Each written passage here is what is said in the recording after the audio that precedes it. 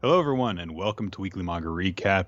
It is May the 5th of 2021, and it's time for a Q&A episode with your favorite hosts of Weekly Manga Recap, Chris and Nick. Yeah, and if those aren't your favorite hosts of Weekly Manga Recap, then I'm curious who is. I like Ace! Well, we all do, and you know what? Now that you've proposed an alternative, I have to agree with you. I think my tier ranking probably would go Ace, and then I don't know from there. You know, it depends on what the day's like. So yeah, I guess that solved it. Ace is the best host at WMR.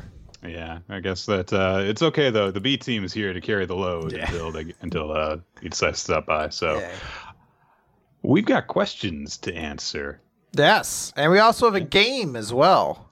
Yeah, you told me this last minute. I didn't know about this. Yeah, well, so the game is just, I think you might recall it. Ninja did previously. This is, I think, back when we were still just doing emails, where there are a bunch of spoilers for where a series has gone to.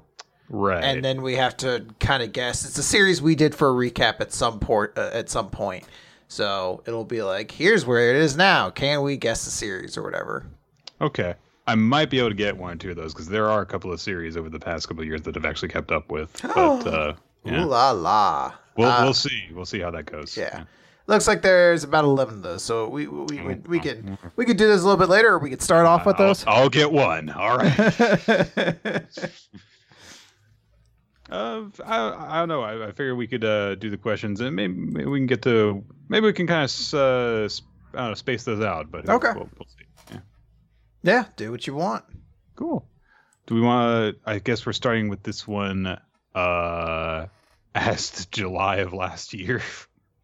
Yeah, well, I mean, to be fair, we haven't done a Q&A since then. July of last year. If you look at the question that was asked right before, that was answered right before it was literally one that was put into the system the day before the one we're answering now. So I don't feel as bad as like when we'd answer like emails and it'd be like, "Happy Halloween, everybody," and be like, "Oh, we're answering this in August."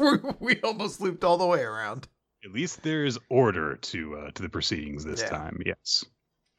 All right, so this question, there's one followed by the other, but these are both from Brawla. Oh, we don't answer Brawla questions, unfortunately. Oh, all right. Yeah. Well, let's move right on to Supernova now. Okay. Well, there's two from I don't know. I don't like it when he's the imposter. This is like a game of people you don't like as the imposters. These are all people who play in the role. Brawla as the imposter is fine because she hates being imposters. Okay. Anyway, so our first question comes from Brawla saying, "Hello, Nick, Beyond the Rules of Time, and Chris Rolothrulofrang. It is your favorite lesbian again. What kind of topics / ideas, elements, or themes do you love to see more in fiction overall? For example, I'm really into Lovecraftian horror, and whenever I hear a certain story is about Lovecraftian horror, it always sparks my curiosity. What kind of topic makes you immediately curious? What do you want to see more of in stories?" Well, I'll say, rather presumptive of you to assume that you're my favorite lesbian. I am a very big fan of Kate McKinnon, and I actually don't like her at all. So you're like, I gotta name a well-known lesbian. I panicked. I on the side typed in famous lesbians, and honestly, the list was harder to parse than I thought it would be initially. I'm sorry. What was the actual question again? What kind of stuff do you like to see? Oh yeah, in fiction, like especially I guess topics that a fictional story is centered on, or themes that a story is centered on. So in this particular example, Lovecraftian is used to that. There was a point in time where that was the opposite for me. Like if a story had Lovecraftian stuff in it, I like wanted to avoid it, like the plague, just because it was so inundated with it everywhere. It's weird. I like the board game industry, which I've been following significantly more, has like, I guess because it's so overwhelmingly inundated with fucking Cthulhu lore mythos that I've just reached the point where it's doubled back around to the point where I'm kosher with it again. I'm just like, yeah, bring it all in, boys. Let's bring in as many tentacle monsters as we can. Whatever. Yeah. I've played a couple of those. I've played House on Haunted Hill, but I did also play a Cthulhu themed board game, and it was insanely complicated. So. Was it Arkham Horror? I don't remember. I do not remember. There's a whole bunch, to be honest. So I don't know why I named that one specifically, but I'm trying to think what would be the genre. I do like mob stuff a lot. Like anything that generally tends to involve like organized crime has some level of interest to me. But at the same time, I know I have like a lot of affinity towards just like character study stuff. Like usually if you put out like, hey, there's a complicated, weird character in this, and in particular, they're a side character, so they're going to get 1/8 of the actual exploration that the main character gets. I don't know. I attached myself to that person like a bottom feeding fish. It's just like I'm going to suck all the nutrients out of this side character that I possibly can. No, I get that. My big thing, and you don't see it show up a whole lot in manga, is very specifically kung fu stuff. Okay. Like very specifically, like martial arts in general, sure, but kung fu in particular, it just is my jam. Because I've got a lot of good memories of like watching Jackie Chan movies with my mom when I was a kid. And then, like Crouching Tiger, Hidden Dragon, I went and saw that in the theater when I was a kid. You were a huge fan of Wulin Warriors, I recall. You've talked about them a lot. I did not know about that show until I think that we like did like an episode of Transmission Awesome together when you brought that up, because someone did like remembering Toonami thing back then, because that was when Toonami was dead for a few years, but like when Raya the Last Dragon, when I saw a trailer for that, I was like, oh my god, damn it, this is my jam. Like I'm going to have to see this movie. I still haven't seen the movie, and I've heard it's not particularly great, but I'm waiting until it's not just available for like $25 on Disney Plus or whatever the hell over the top payment is required for it. Even though I've heard it's not a great movie, it's like I'm gonna watch it. It's just kung fu lore movie. So are you excited for Shang-Chi? Yes. Okay. Very interesting. I'm more excited for that than just about any of the other movies that were promoted in that big "here are all the Marvel films coming" thing. So, I mean, like, if Shang-Chi were the movie that had been promised to us, but then got taken away by COVID, I would be like, ah! But because it was Black Widow, I'm like, eh. Aww. But yeah, that's it. And because, there's a really weird relationship between China and Japan, you don't see kung fu a whole lot of stuff like that in manga. It's, it's either general martial arts or nothing. Yeah. Or like judo specifically. So. All right. We have another question from Brawla, following up from there. What do you think has changed in shonen over the last decades, such as developments, improvements, trends, bad stuff as well? The first thing that came to my mind is female characters being allowed to be more than a love interest nowadays. While I do agree that's also a part, the first thing that comes to mind is shorter series. I don't know if we're ever going to. I shouldn't say ever, but I think it's much more rare nowadays to get a 20-year or so running shonen series the same way we have with series like One Piece and Kochikame and Naruto and all these sorts of like monolith JoJo where you're just like these things that just run forever. I guess in a way Naruto is still kind of running too, but I don't think like My Hero, I would be surprised if in 2020, let's go crazy and just say 2030, if My Hero is still running, I will be very, very surprised. Yeah, I would. I agree with you. I think there was a thing that I saw recently which said that the current estimate not just from like Oda, but like one of his editors, is that One Piece will probably last around 5 more years. But I mean, who knows? You know, I'm sure the plans could change. That's probably what I would guess how long My Hero would last from here, like max. And that'd be, you know, a good lengthy run because it would be, you know, over a decade by that point. But I agree with you. I think that we're at the point where very successful series do not last as long. And at least the ones that are uber successful in Shonen Jump. Yeah. And I think that probably has more to do with the way that the anime industry works than manga, because there's like a demand for, because there's more anime being produced now than ever. Like there was a recent thing that got put out that like Kadokawa is going to be producing like 40 anime series a year, which is absurd. They were talking about the number of freelance artists that are going to be required in order to produce that much anime. And when that much is being produced, there is demand for more source material. So there's demand for more new series and the stuff to keep stuff fresh. So, you know, maybe eventually the pendulum will swing the other way and there will be like, okay, we need, you know, more standby stuff. So, hey, if something is, you know, successful, don't mess with it. We would like you to keep on, you know, putting that out. But yeah, right now it definitely seems like stuff does not last as long. I could not tell you the reasons behind it. I just know that is the case. Yeah, I think one element that'll play into it is a lot of people seem to be greatly enjoying the fact that like as terms of an artist that you can create something and you aren't shackled to it for the next 3 decades of your life per se. Like I always forget the manga who did Demon Slayer, but they can do whatever they want now. Like they have a blank check to write whatever series they want and to do it on whatever kind of schedule they want, because they had one monster hit and it ended in like 5 years, 6 years, something like that. Like it wasn't in Jump an incredibly long time, but it's still one of their most like popular series. So I think it was actually less than 4 years. Yeah. So I mean, who knows how long Jujutsu Kaisen might run, but that's certainly a series that's on that same track right now, where it's crazy popular. It has an anime, everybody loves it. If it ended in 4 years, it wouldn't surprise me.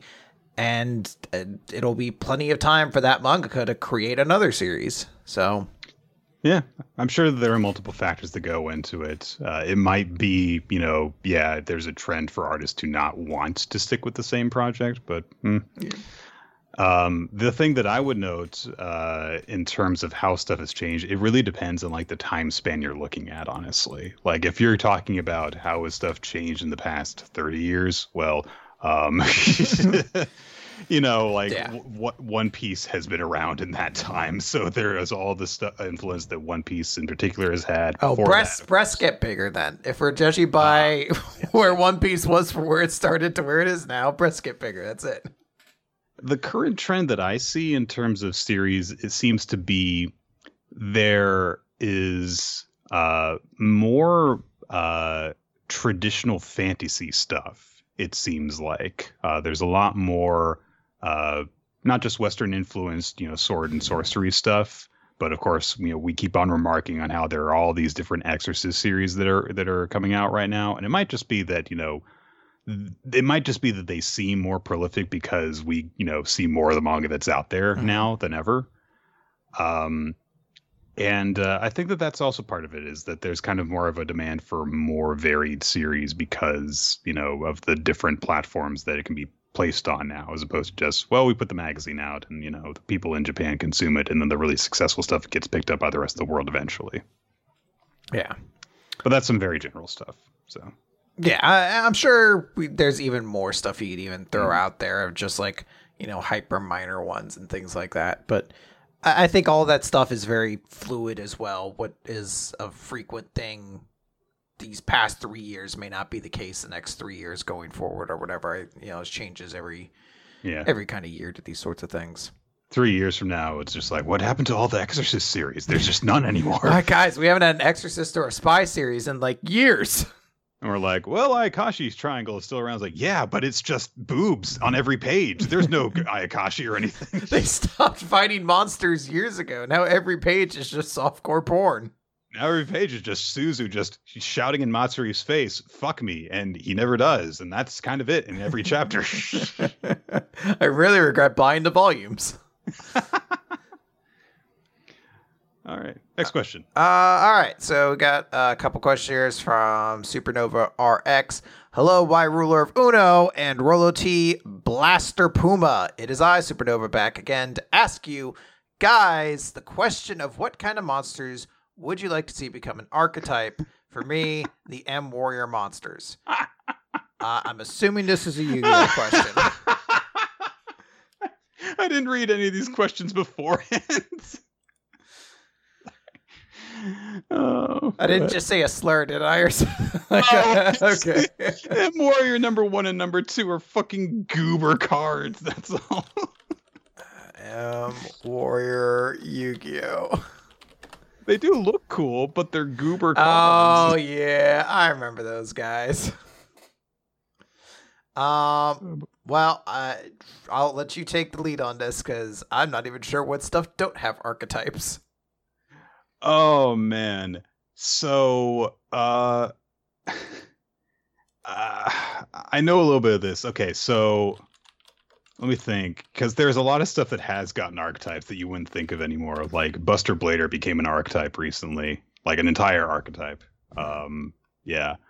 What kind of monsters would you like to see become an archetype? I loved if they would bring back the Dark Scorpions and made them an actual archetype as opposed to 5 different monsters with 2 support cards and that's it. Because I really liked the Dark Scorpions when I was really young. And they were dog shit, but I loved playing them. So favoritism at work. Okay. What's the matter, Chris? Well, I'll get to it in a second. Okay. I hope it's unrelated. No, it's unrelated. If you want me to like name some more obscure stuff, honestly, the way the Arc 5 anime starts is by having a guy as the first like opponent that Yuya, sorry, use a Battle Guard archetype, from Swamp and Lava Battle Guard. And that would be something that I think would actually be interesting to see like done properly. But, he plays like 5 cards in the entire duel, so you don't even really get a proper look at, what that archetype would look like. I'd also like to see so there's that one-off opponent in 5Ds who uses scrap monsters. It's like an entire archetype that's based off of the trap card Scrap Iron Scarecrow that Yusei uses all the time, but it's like, a little scrap family. And I think it would be fun to see an actual proper scrap archetype. I think that not like the freaking God, what were they called? There's like a different archetype that was introduced too that I think is also called Scrap, which makes the entire thing very confusing. Like there's like Scrap Dragon or something like that, but not that one. I can't remember what it's called. It might be Scrap, but I'm thinking, Junk. That was it. There's like, he's got a proper whole Junk deck, which is akin to like the Junk monsters that Yusei uses, but also completely different from them.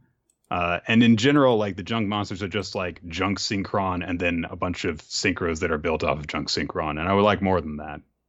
So there's just a couple of little bits there.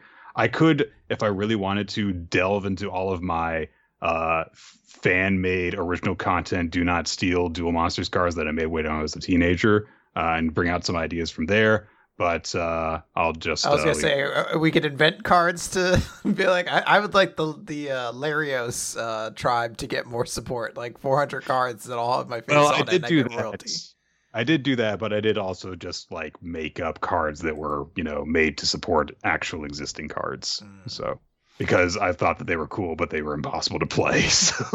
So I looked up a card that I really, really liked back in the day and found out, I guess it kind of has an archetype, except it doesn't seem like it really has any real support in any way, shape, or form, which is I really, really liked Barrel Dragon.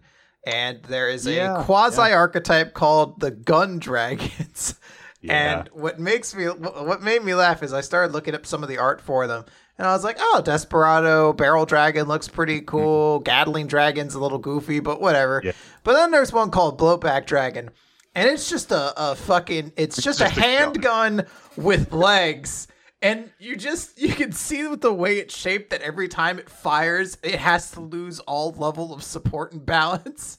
And I just started thinking, it probably swings backwards on its legs and stuff. I just started thinking, what a hellish existence it'd have to be that card.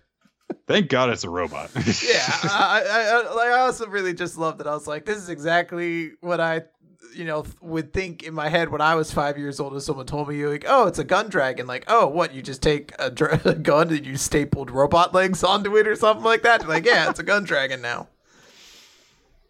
Yes. They did eventually make an archetype out of that. Kind of, yes. Yeah. So I guess there's not really support between them, but they all just basically use coin flipping effects to destroy things to some fashion. Yeah, that's the most frustrating part was when it's like, well, there's a set of monsters. Well, can you use them together? No, because they have no support. All right. Well, fine. But yeah, I mean, I like them aesthetically, so I guess that would be what I would say. Yeah. All right. Second question. As for the zany kind of question I normally give you guys, here we go. You both get stuck in an anime/manga world with your least favorite characters and tropes, and the only way out is finding a magic door somewhere in the world. How do you two survive and find your way to the exit? Well, if we're with our least favorite characters, then we kill them for meat and warmth. And when we come across all the monsters that they would have been helpful for helping us fight against, then we blame them for us landing in this situation. And then we die angry. That's one solution. I have an alternate suggestion. It's pretty unfortunate. We did do a list recently. We talked about our most hated manga characters. Mm-hmm. So my number one, I believe, was Urza, which is unfortunate. But I think all she's going to do is take her shirt off and beat everyone. Beat everyone, and then, I don't know, fucking start mooing like a cow or whatever weird fetish she's written into. Demand everyone strip and make out with their romantic partners. Yeah. But we have to escape. And the thing could be anywhere. Now, I'm going to go off of the idea of the original Kingdom Hearts franchise where there's a magic keyhole in every world. And if you find it, it's like the heart of the world and it can destroy everything. So all of them were in pretty like iconic locations. Like the Aladdin one was like in the heart of the Cave of Wonders and shit like that, except for Hercules World, where the keyhole was in the fucking lobby of the Colosseum and there was just a rock in front of it. And all you had to do was just push the rock just a little bit and suddenly you could destroy fucking everything. So I'm hoping it's on the same level as that, where I'm like going to look inside the fucking Fairy Tale Guild headquarters. I'm like, hey, what's that big rock over there? And I just push it slightly. Because again, this is about the level of writing I feel like Hiro would have for his internal universe. And boom, I'm out of there. All right. Awesome. All right. Let's go to this next question from Arcus. Good day, Y Ruler of Blue Eyes and Rolo Eyes B Dragon. Arcus Rhapsode here, formerly known as the Great Rhapsode. When 2020 started, I decided that this decade I would truly commit to changing up my life, starting with some of my cringy screen names. Unfortunately, things have taken quite an unexpected turn for us all this 2020, so my question for you is, was there ever something you were looking forward to, but circumstances out of your control unfortunately forced you to change your plans? Yes. Wait, did something happen in 2020? Yes. Oh. That person who stabbed your arm was not doing it just for fun. Oh, I thought it was weird. They were like, you got to come here and get stabbed. I'm like, I guess. All right. If my television tells me to do it. You're just programmed, Chris. Like you're just indoctrinated. It's really unfortunate to see that you'll just do anything that people tell you to. And it's not like you'll, get, terminal disease or have lung damage for the rest of your life. No, it's just that you're a puppet and you'll do whatever anyone tells you to. Even if that was the case, if I still got 5G with it, I'd have to consider it because I always want to be on the front end of the technology swings. Want to Yeah, lead that's that what way. I've always said about you. That's what I've always been known for. My aptitude for knowing the best and latest technologies. I had to get into a Zoom meeting the other day, and it took me 25 minutes. I was like, I don't know what this is. Why aren't you Skype? I think everybody kind of has some stuff they were looking forward to in 2020. I will kind of selfishly say that I think I probably was better off than a lot of people in that I didn't have many concrete plans, and the things that I ended up filling the spots with ended up kind of being better than what I probably would have done otherwise. Like that's how I ended up getting really into the board game hobby and meeting up with a lot of people and doing that. And it also got me out of things that I probably wouldn't have wanted to keep doing forever, like, hosting trivia and things like that. So there's some stuff that I'm like, I did lose out on those and things of that nature. But, I think for the most part, I kind of can look at a lot of it and be like, yeah, I don't know how radically different my life would have been if 2020 had just been a regular normal year. I'll share a little bit of a story. I can't share all of it because it's wrapped up in personal details and stuff. But I was going to meet up with some friends that I had only ever known long distance. But I've known them like longer than I've known you, Chris. Okay. Yeah. So we had an opportunity because they were all living in Florida together for the first time. Like one of them over the time that I had known them, two of them basically became permanent roommates, and a third had become their third roommate more recently. And so it was like, oh, hey, well, you're all in Florida. I could, drive over and meet you guys finally. But then COVID happened, and so it was like, all right, this is probably a bad idea. I'm not going to do this. So we'll do it some other time. And then the one more recent roommate had a falling out with the other two over some bad stuff, big roommate disagreement kind of stuff. And they don't talk to each other anymore. The third was, basically kicked out, went back to their original state. And so I can never have an in-person meeting with the three of them together ever again, basically. After I had finally had the opportunity to have one after more than a decade of knowing them all. So there you go. That's a bummer. I'm telling that story clumsily because I'm deliberately omitting as many details as I can for the sake of protecting all of them. But yeah. So that was probably the worst thing that came out of COVID for me. But yeah. All right. Got a question here from G-Stala89. Says, greetings, why ruler Volo time? Yeah, combine the two of us. I have a two-parter. Are there series that you have picked up reading after initially covering them as a recommendation on the show? And was there ever consideration for adding them to the recap if they were / are ongoing, similar to Act Age and Chainsaw Man? Yes. So yes, I will say I probably read less than Nick just because I tend to be a creature of habit. So if it's not immediately easy for me to continue reading it, I'm just like, I'll get around to it eventually. And then who knows when that'll happen. But to the second part, I would say it's significantly rarer unless it's a Jump series. Yeah. There's a couple series I guess we've done that have been like simul-published in other places, but I mean, I don't think outside of what was it?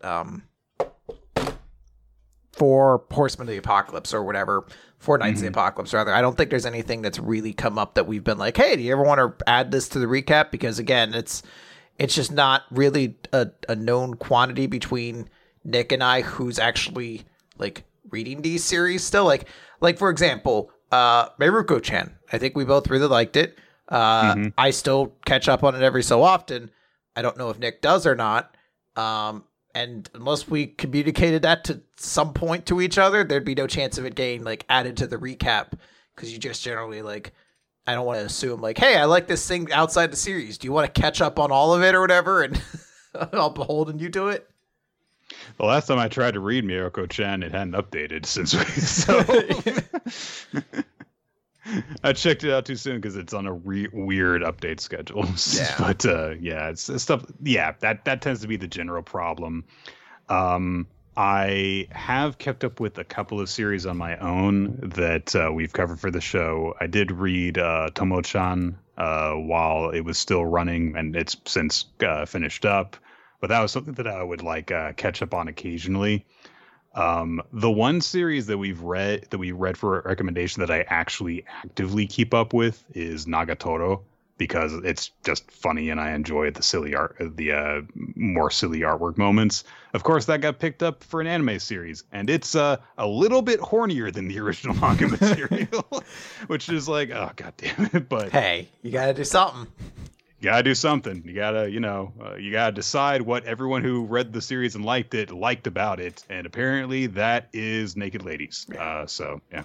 Yeah. I've been slowly catching up on Komi-san Can't Communicate, and I don't remember how far we got into it when we initially read it, but I've reached a point far enough to say that it's about the same. It doesn't really. It's a pretty steady series. Going forward, if you read the first few volumes, you don't really need to check in too much on anything else for a while. All right then. Okay. As for consideration for adding stuff to the recap, yeah, I mean, you basically covered it.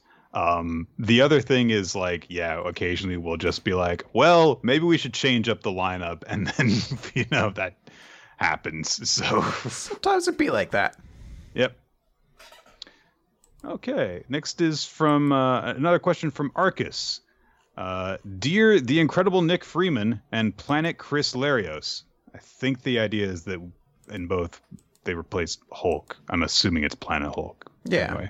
Yeah. All right. Recently, I've been reading the amazing Marvel comic series Immortal Hulk, which I highly recommend. The story takes the established character of Hulk and puts him through a dark yet fresh new series, focusing on themes uncommon to the Hulk character.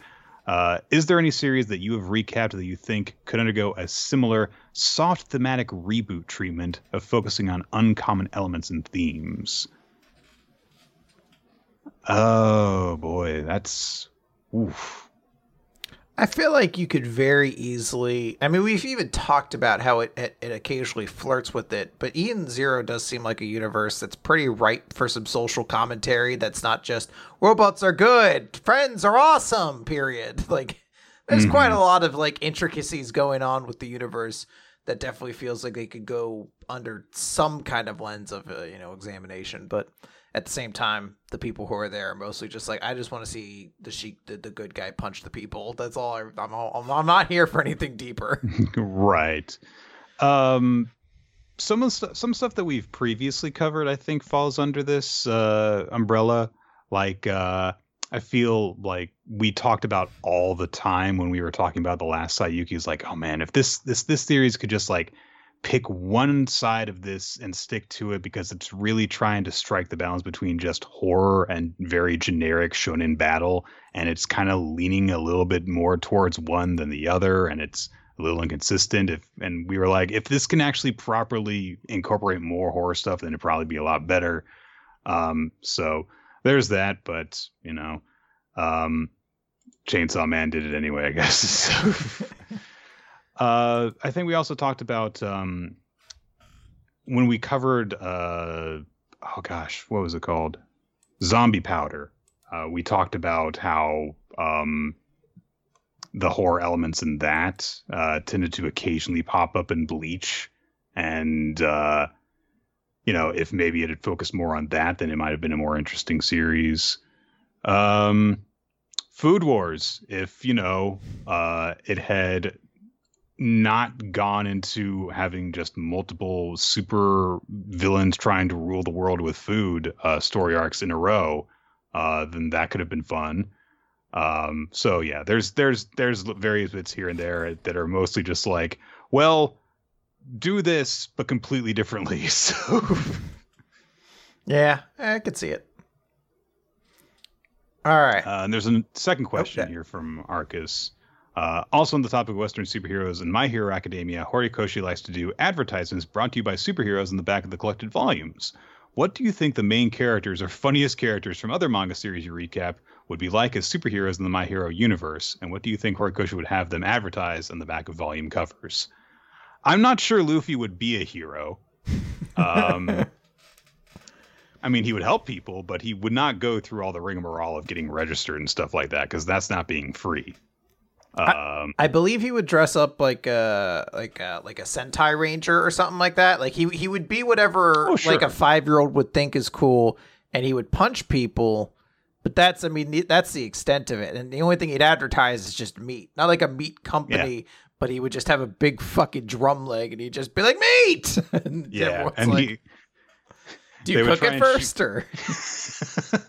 Nope, I get salmonella and pass out for an hour, and then I'm back.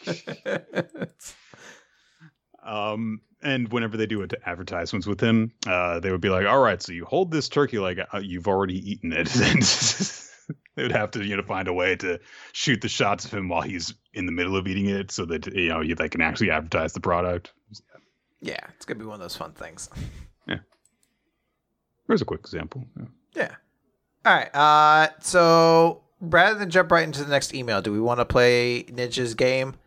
Oh, sure. Yeah, that sounds like a fun idea. All right. So again, this is the idea. We're gonna read a spoiler. There's a hint if we need it, and then we're gonna try to guess which series it's based off on, and then we go back and Ninja has a couple questions for us.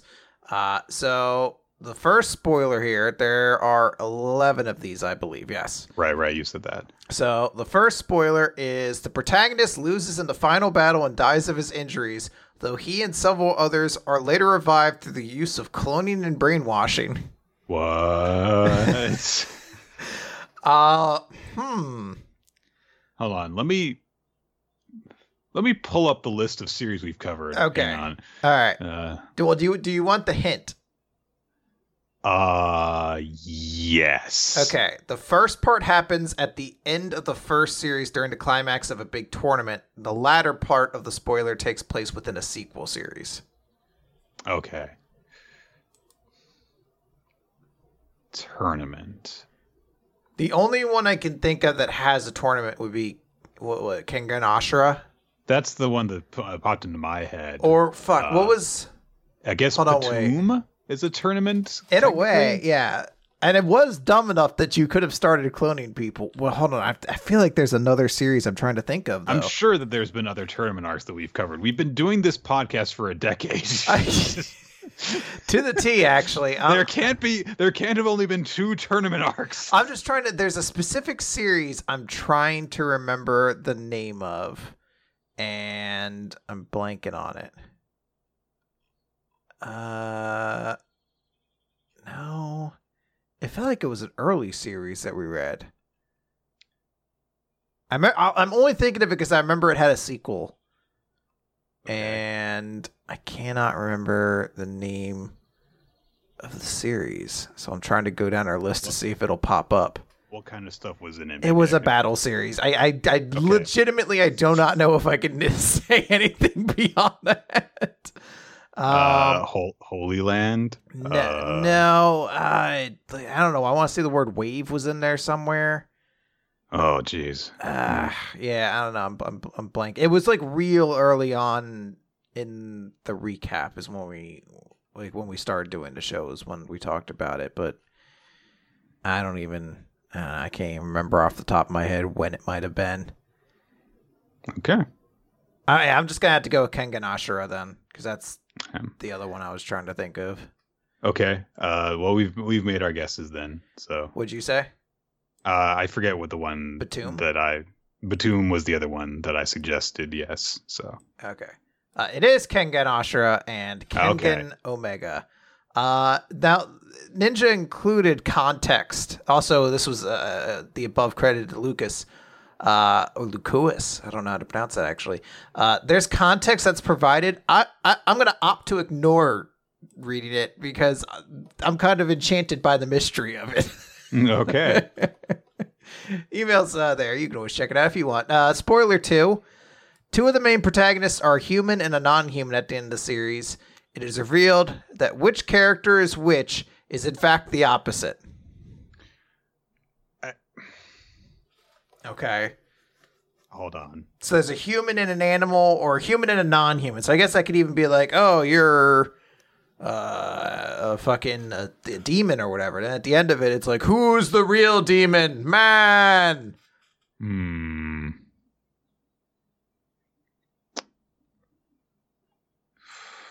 Do you want the hint? I don't think they would have done that one. Yes. Apparently, I really wanted this to be an answer during the last quiz. It's a bad hint because I didn't remember it. Yeah, well, yeah. So that's not going to help at all. So, maybe it is. God, I really don't think that would have been. Oh God, what was the name of that one that was like? Oh, was it like Circle of Eden? It wasn't that Cage of Eden? No. Oh. The one that where there was like the multiple lives that were lived through and stuff. That could have been something we read at one point. Yeah. Oh man. Oh God. I'm literally scrolling through the list of stuff that we've. I know. I'm doing the same thing, and I'm just trying to find what it might have been. I'm trying to think what was the name. What if it's no, because Ajin didn't end. So that's still ongoing. It can't be that. Okay. What was the name of that stupid series where the kid walked around with a bunch of animal people?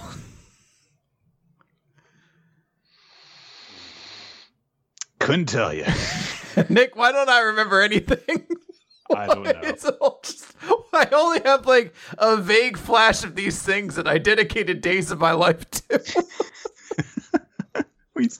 We've read too much manga. We've read too much manga.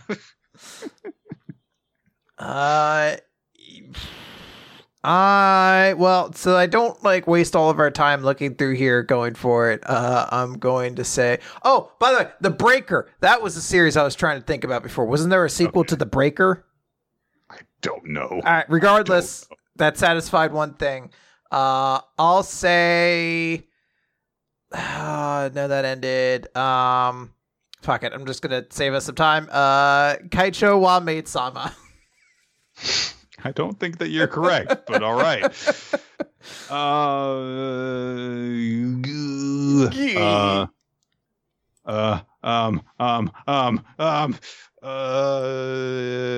Shishuki no Iron Maiden. I don't know. The answer was Pandora Hearts. What are you doing? Hold on. Apparently, I really wanted it to be. I must have latched on to the word, like the series Pandora Hearts when scrolling through. Like, wouldn't it be great if it was like an old ass series we covered, like Pandora Hearts, that I remember zero things about now? All right. So, in my defense, which is not a defense at all, I don't remember anything about Pandora Hearts. Yeah. Apparently, and again, I think it's better to not have the context. All right, series 3. The protagonist ends the series teased to end up in a relationship, but their eventual love interest is not one of the ones you'd expect. I mean, that could be any series that we've read that had a romantic element to it.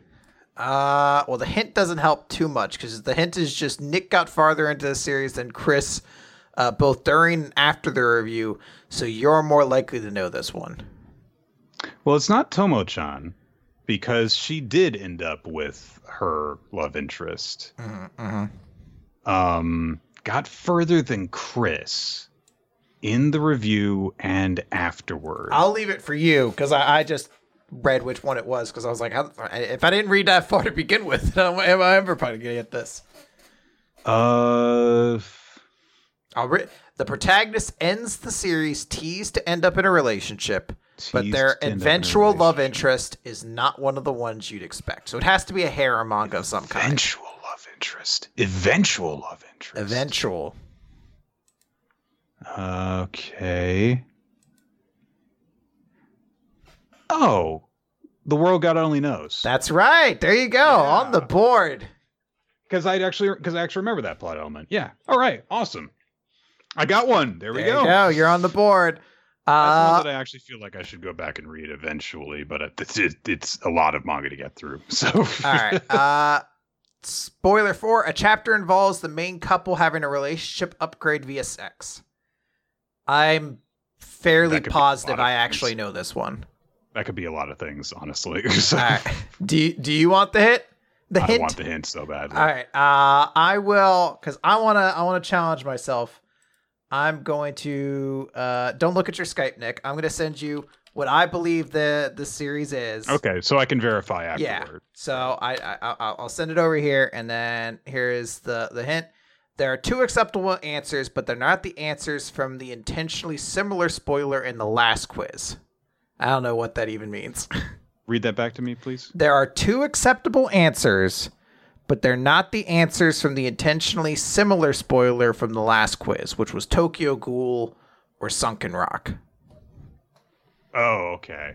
All right. So there are 2 acceptable answers, but not those 2 answers, not because this is a plot element that has come up in multiple series that we've read. Yes. Because sex, in order to indicate that they're a romantic couple, is a trope. Got it. All right.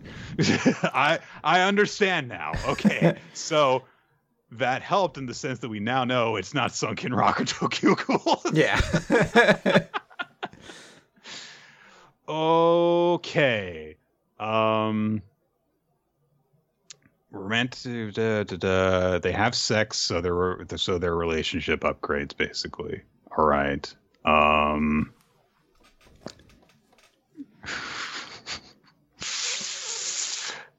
Tower of God. That is not one of the 2 that are in there. The first series is Bloom Into You, which I guess that chapter came out pretty soon after we discussed it. Yeah, that makes sense, yeah. But the series that I guessed was Kaguya-sama Love is War, and that's the other one. And I only remember that. Sex? Oh my gosh. Yeah, I remember hearing around the time we were discussing the chapter, a bunch of people were like, because I made some joke about like, why don't they just fuck already? And everyone in the chat was like, ooh, they did. But they're so pure and innocent. They're horny teenagers, Nick. Every teenager's horny. It's just a fact. And yes, he did put it in the Skype chat. Yeah. So that's a correct guess for you. That's one for each of us. All right. I think that we can feel proud of ourselves now. You know, I played a game of Blood Bowl recently and I lost 3-1, but that one I got felt pretty good. Even if it literally was on the last play of the game when nothing mattered, I was just like, I didn't get shut out. I'm awesome. I mostly understand what that means. It's basically football, but with werewolves. I know, but all right. Spoiler 5, a time travel arc allows the protagonist to witness their own birth, which caused a worldwide catastrophe, and gives some onigiri to their adoptive dad on the way back to the present, which ends up relating to the arc's ending. There's so much going on there. There's time travel. Okay. Time travel. So they see their own birth. Then they give onigiri to their own father, which then comes back at the conclusion of the arc that this happens in. Okay. Do you want the hint? Yes. These hints are fucking garbage. Our hero has a sibling, Nick. Oh, all right, fine. Does that help you? Certainly doesn't help me narrow it down. It narrows it down a little bit. All right. Not much, but okay. So we canceled that. Time travel. I should note this is also gives credit to Mob Psycho 100. Okay, this gives credit to Mandela, by the way, for this. No, unfortunately, the answer was Blue Exorcist. Okay. Well, that was all right. Fair enough. that's. I mean, there's only so much we can do, right? I do remember. Yes, he has a brother too. Yeah. Okay. All right. Spoiler 6. There is a dark secret behind the series premise, and not only is everyone but the protagonist aware of this, but one of the main characters is committed to seeing it through. Okay, so the premise of the series has a dark secret behind it. Everyone but the protagonist knew about it. One of the characters is actually specifically allowing it to happen. Okay. Ooh. So do you want the hint? Give me a minute, but go Okay. ahead. Well, you were going to say something else. No, there's two series I'm thinking of, and I can't remember if either of them are already done.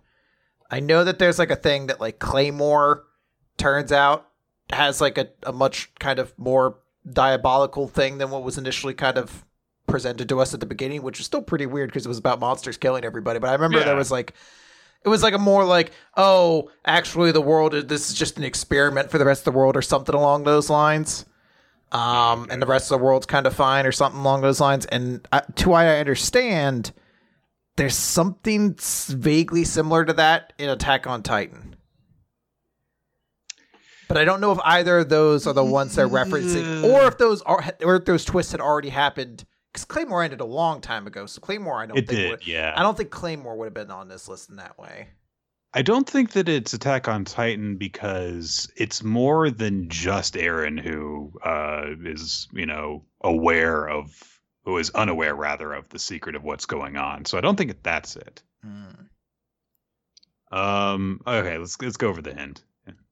The premise involves a choice that needs to be made by the ignorant party. The premise involves a choice. Okay. Sophie's Choice, the manga, Nick. I'm going to lock that answer in.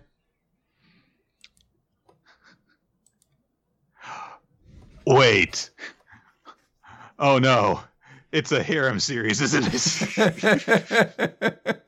I'm going to go the darkest one I can possibly think of and say Umi no Misaki. Umi no Misaki is the answer. Yes! So there's a dark reason behind which girl he's gonna bang. Do you actually want the context for this one? I'm never gonna read it, so I might as well. The dragon god ritual involves the chosen maiden committing murder-suicide on the dragon god in order to free their spirit, and perfect girl Suzuku plans to go through with it, though it's later revealed that she was planning on it, just ending up as suicide to spare Nagi. That makes that series even worse. Wow. All right. All right. So this one is number 7, and credit goes to Eltheon22. Oops. The entire scope of the conflict as we know it is in fact taking place on an island that is being manipulated by the real power on a nearby continent. Okay, so I think this one is Attack on Titan. This sounds like the twist I remember hearing at some point. I think that you're actually correct. I know that there's like something involving like another continent and a conflict between the continents and stuff. So you might be correct. Yeah, the hint says this dark monthly shonen series has the main character use the powers of the monsters they're fighting against. So yeah, I'm gonna say Attack on Titan. Yeah. Were we duped? Well, no. So the answer is Claymore and also Attack on Titan. Okay. All right. So put those points on the board then. Yeah. Spoiler 8, the closest ally of the protagonist is revealed to have been a spy for the major antagonist the entire time. Oh, come on. What's the hint? Oh, we never read Get Backers. We both like the close ally. Oh, no. That means we're going to feel betrayed. I probably won't remember them. Probably not. All right, so an ally is actually a spy, and we liked the ally. Ooh, I have an answer for it. Okay. I want to lock in. Regis, I'm going to say Black Butler, final answer. And I'm going to turn my key and lock it in. I don't remember when that series might have ended. I don't remember, but it sounds like something we would have had found out about. I mean, I guess that could make sense. I don't know. I mean, there were some really big twists in that I briefly went over when we covered that, and I didn't read any further past that. So it would not surprise me if that were the case. I do know that we liked some characters, but I don't remember which particular ones. Let's see. So we liked the ally character.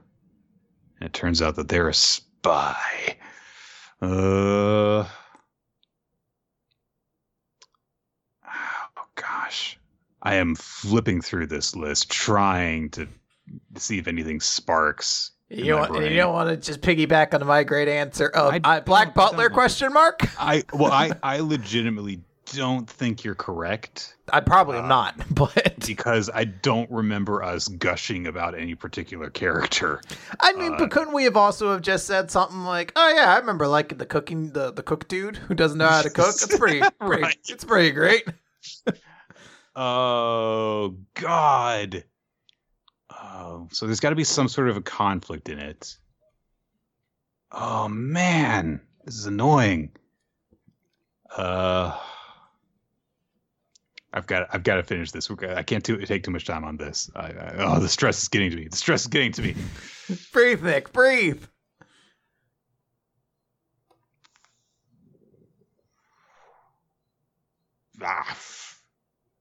Do you want me to? Because I've read the answer at this point. Do you want me to give you a hint? Go ahead. Your conflict is a term to not be escalated too high. If you get what I mean.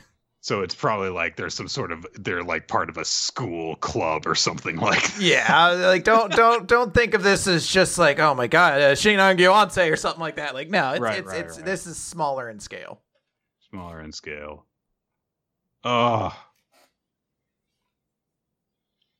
Welcome to the ballroom. I don't know. Now, Kaguya-sama. It turns out the maid girl has actually been working for the dad all along, I guess. Or, no, oldest brother, apparently.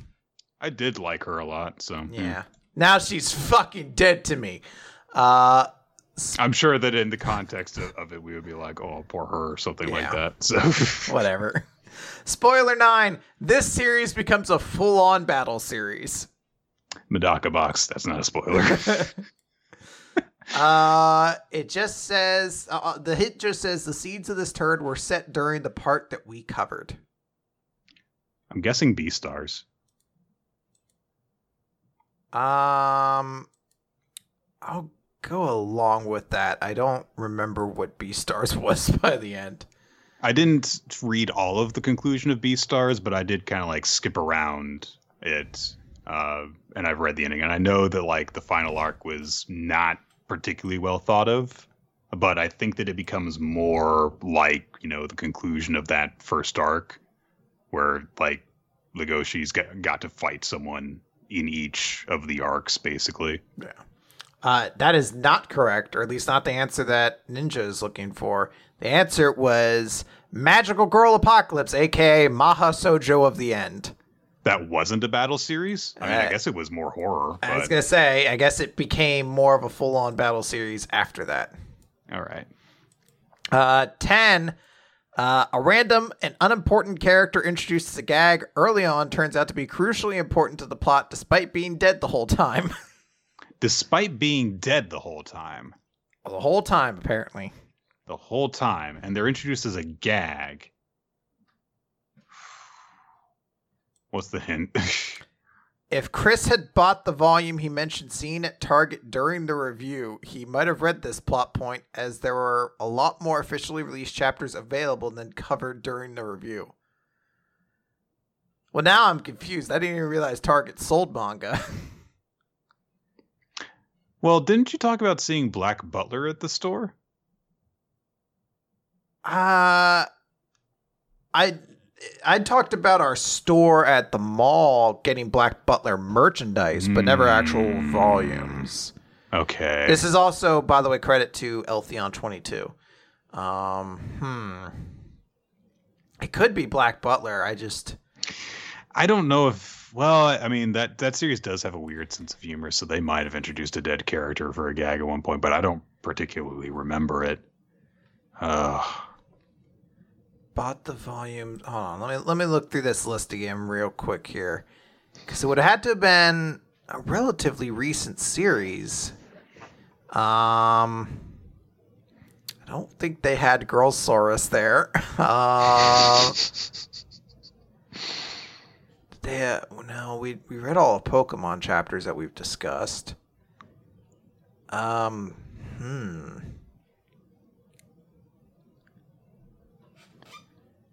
Is it Blue Exorcist again?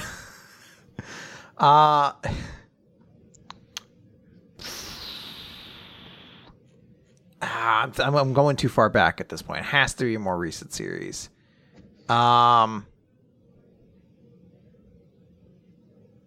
Basilisk Real Ninjas. I'm gonna say.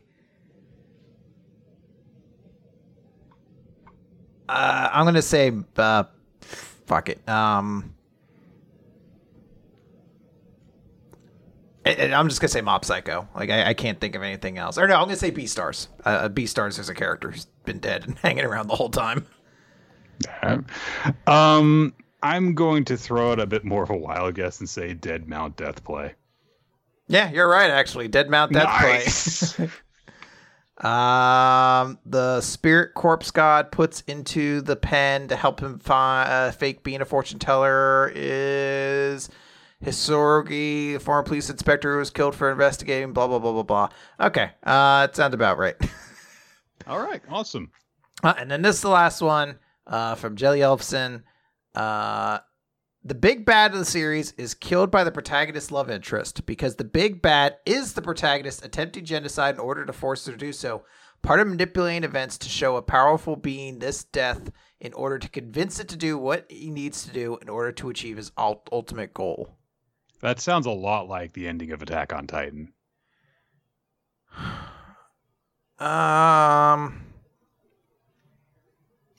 Well, so the hint just says this development was met with relatively large amounts of negativity compared to the overall opinion on the series to that point.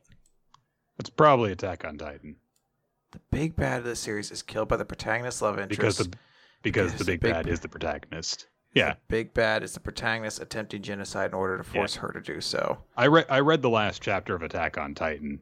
And that's basically what happens. So, all right. Well, just so I don't match up. I didn't read the context of it, so I was like, I don't really understand all this stuff that's going on. But Mikasa did just cut off Aaron's head and kill him. So, well, just to play it differently, I'm gonna say Girlsaurus. The answer is Attack on Titan. So there you go. Nick comes away with the big victory. Yeah, that's a little bit. I kind of cheated, but not like on purpose. So Ninja says, reading of the below spoilers, which did we find the most and least surprising? Well, a couple of them we had actually either heard about them or directly read them. So I guess those would say those are the least shocking. Umi no Misaki is probably the most shocking because it was like, wait, really? Which do we find the most and least intriguing? Most intriguing. It was mostly the notion of which one was the human and non-human, because that's such an excellent way to phrase that question. Because I was literally thinking any series where there's like demons or yokai or whatever, I'm just like, fuck, that could be any god. That could have been Bleach. Like, it's so easy. I've already forgotten which series that was. Pandora Hearts or something like that. It makes me want to go. I don't care about that at all. But, and this is partially because you put in two different Kaguya answers. It did remind me, I was like, right, I should actually read the rest of that. I kept on saying, like, I want to read the rest of this. And it was like, oh, I should read the rest of this. And assuming the laws of space and time were twisted so that you would be able to read any of these parts of the series when they were recommended, which one, if any, would you have wanted to have talked about during their episode? Probably Umi no Misaki, honestly, because then at least we could have like had the full context of all this stuff. Because like I imagine, and I'm not going to check it out now to verify this because Umi no Misaki is so shit. But it was probably similar to. So there's a series that we haven't read called Ah My Goddess, which is an incredibly influential. I'm not even sure if it's quite a harem series, but it's, romantic comedy shonen series with, you know, fan service and stuff that is considered very influential for, you know, stuff along the lines of like To Love Ru and the stuff that's come after it. And there eventually was a twist. It was a fair amount of time ago now. I think it was at least in the first half of the 2010s where it's revealed that the protagonist had been fucked with so that he would never actually pursue any of his love interests, thereby continuing the dynamic of, well, there's all these sexy women, but he'll never go after any of them that, you know, the series is sold on. So, and there was like some weird dark purpose behind it. So, you know, when that happens, it's like, okay, well, now that you know the context of it, then that kind of changes your reading of the series, as opposed to if you've been reading it through to a certain point, like we did with Umi no Misaki. And so it would have been interesting to talk about the series with that knowledge of what the whole was, similar to how, because I read all of the end of Usagi Drop, it completely changed my opinion of the entire series.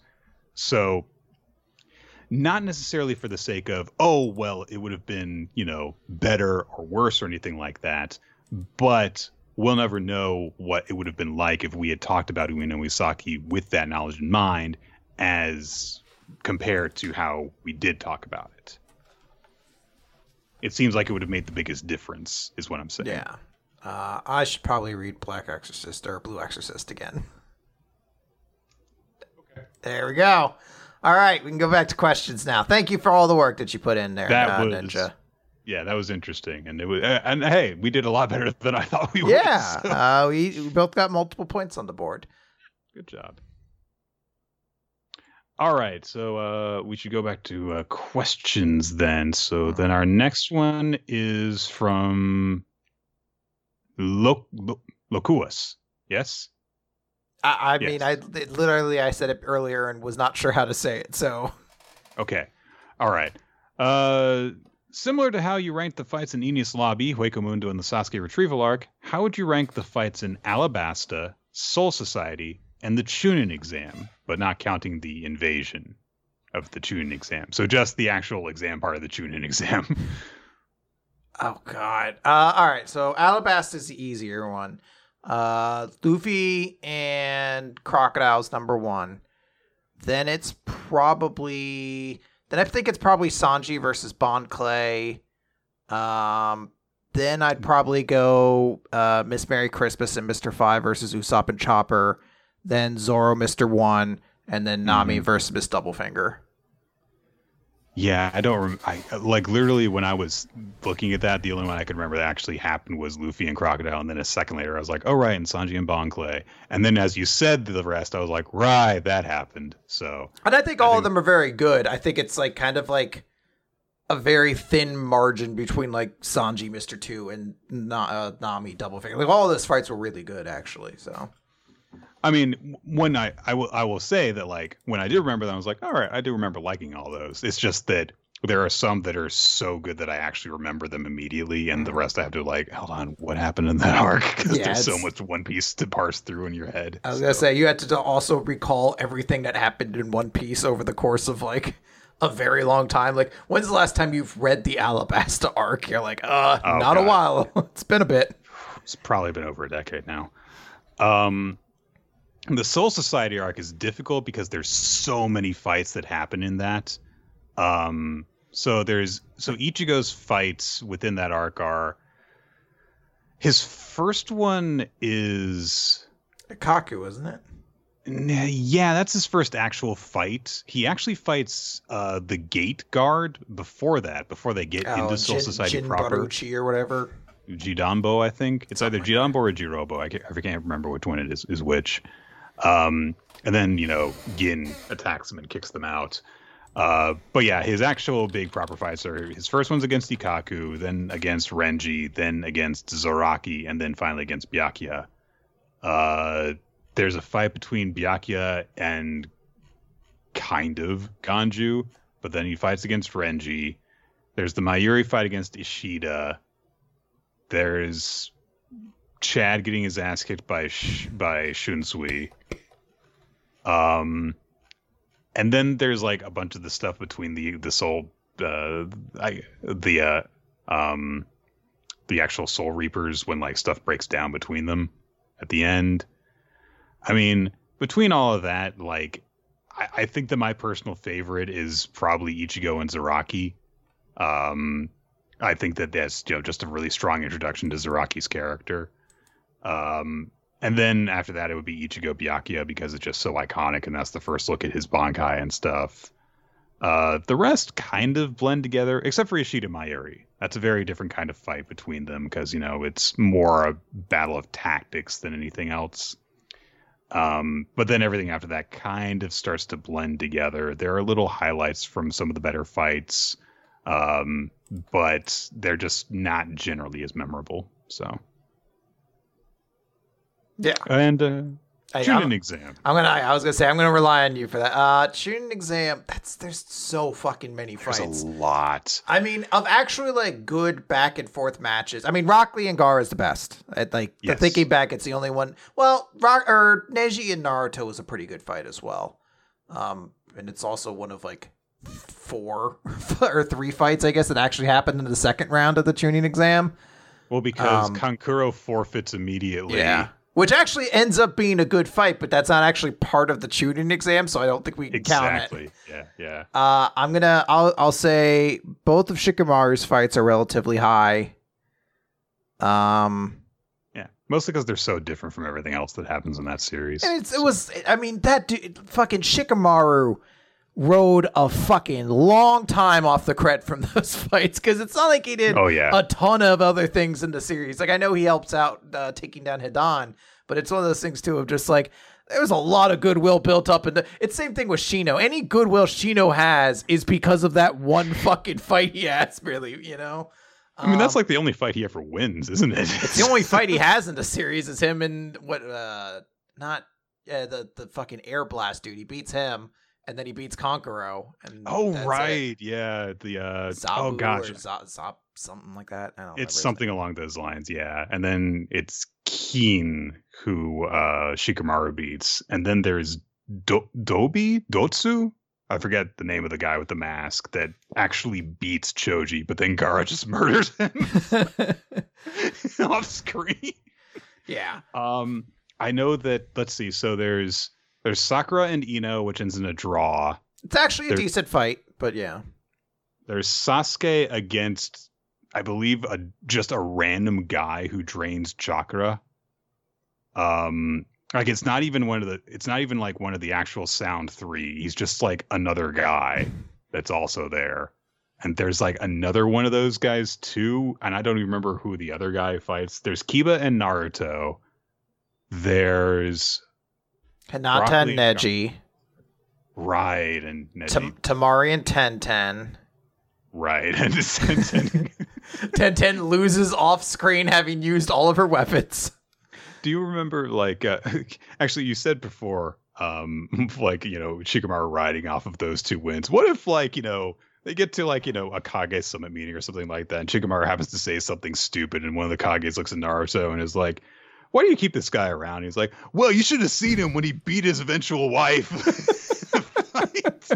He tricked her. Man, dumb. He just tripped her up. What a fucking dope. He was so awesome. Oh, God. I'm sure there's like another fight that I'm completely forgetting about in there. Cause there's so many of them. Let me, I want to actually look this up now. Fucking really comic book fucking resources, the fucking site I get. All right, fine. Zaku is the sound guy. Kankuro versus Tsurugi. Sakura versus Ino. Kankuro beats some random dude because he murders him in that fight. Tenten Tamari. Stabs him. Shikamaru and Kin.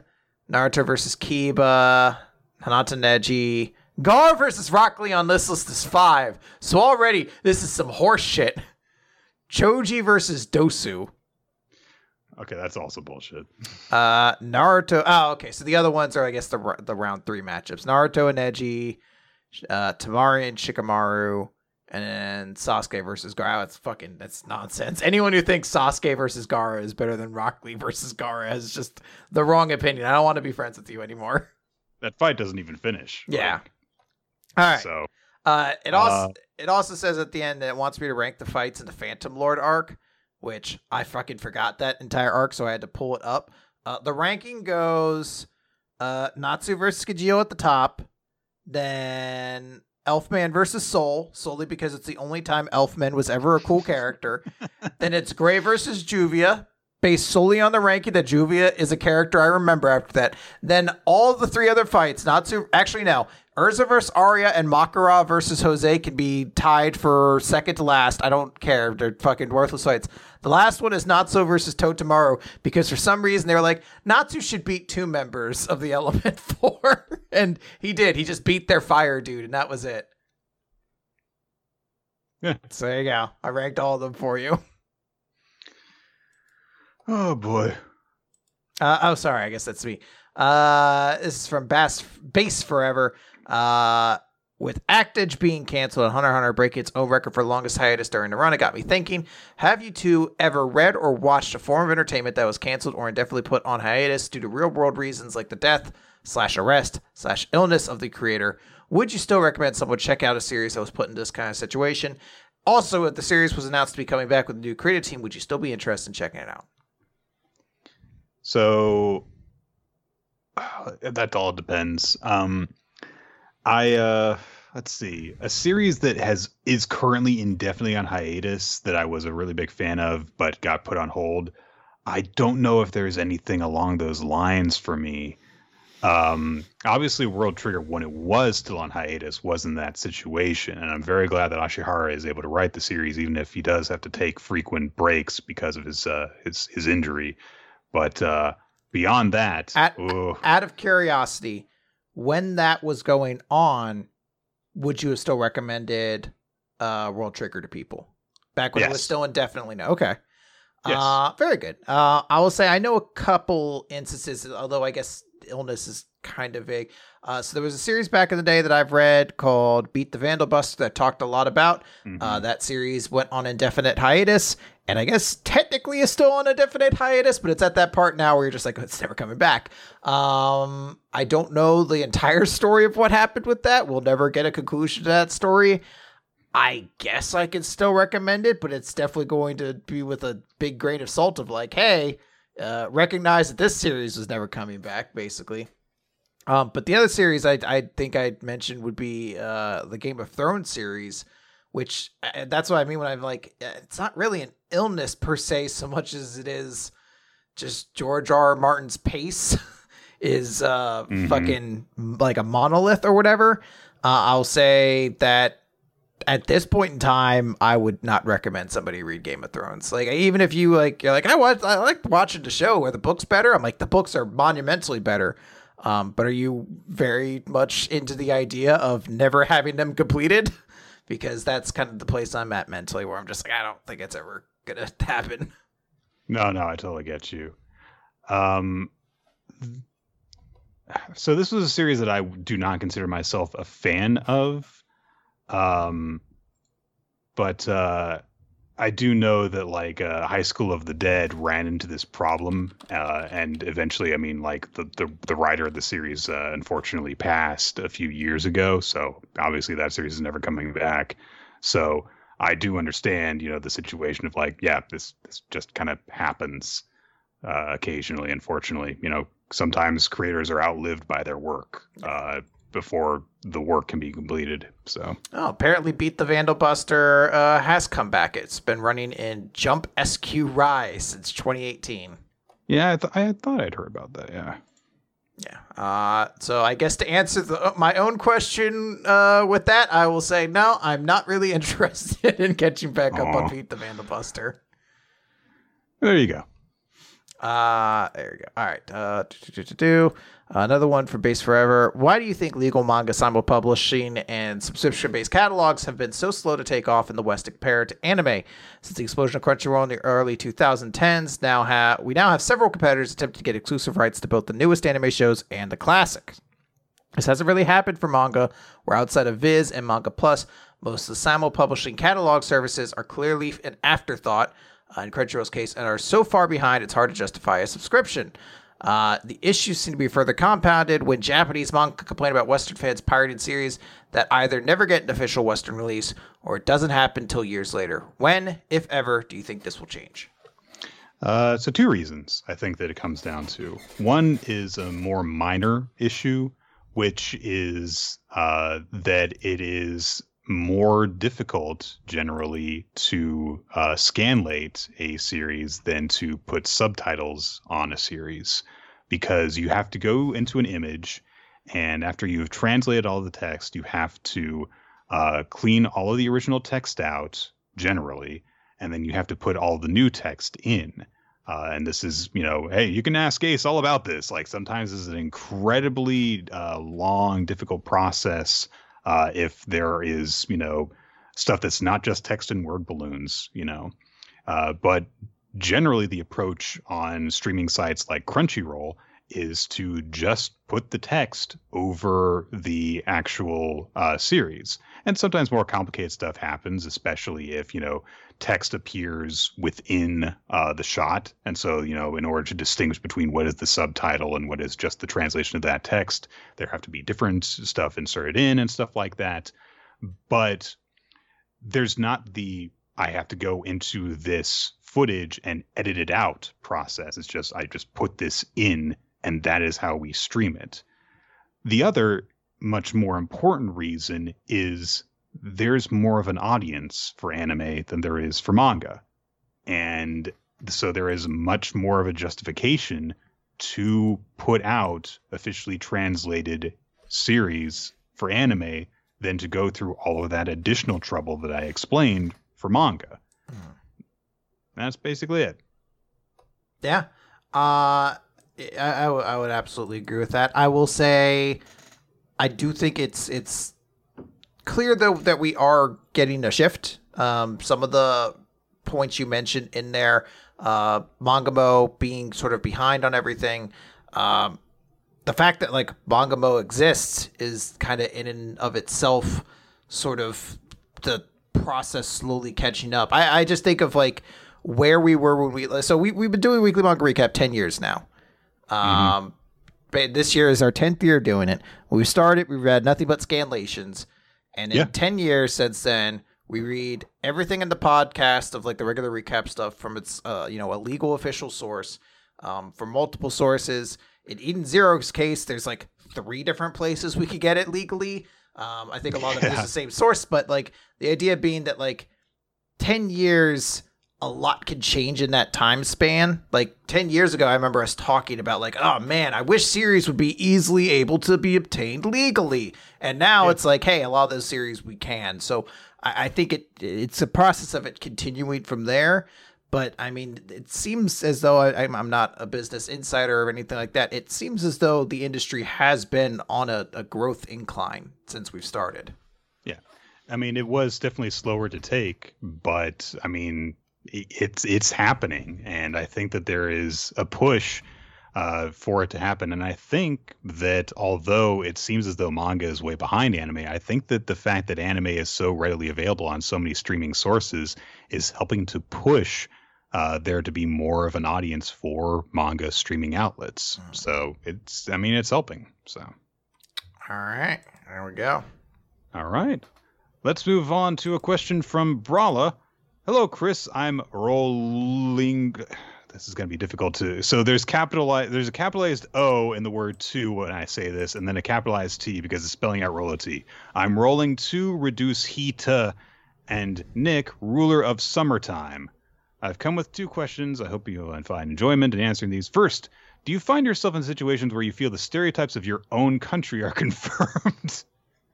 As an example, sometimes when I'm visiting a One Piece forum, I see so many people complaining about the humor of One Piece, not wanting to have fun, being overly serious and dry, making me think, God, you guys are so damn German. Can we say it in what we assume Brawla sounds like when they're speaking in German? Like, oh, you guys are so goddamn German. So, yeah. Oh, wait, hold on. Aus Wiener Schnitzel, you guys are so goddamn German. The sprechen die Taste. I do occasionally feel Lesbians.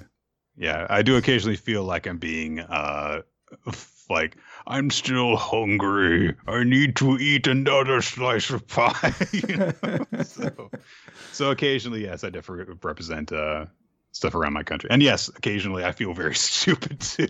Oh, it's mostly just shame. Like I just walk around every so often. I'm just like, all right, it's it's what we are. There's like a moment where I sat there. I was like, vaccine coverage is really rolling out relatively well throughout the country. I was like, I was like, I don't think it would be the case had things not changed slightly in the election. No, I don't want to go too far into it because this is me trying to act like a magical switch has been turned. But I was like, this one instance, I can't even imagine how much more frustrating it would be when I see like friends from other countries talking about it. I'm like, Good on you, America. And then then I just think about it and I'm just like, man, I hope I don't get hit by a car today because I don't think I could afford to not die.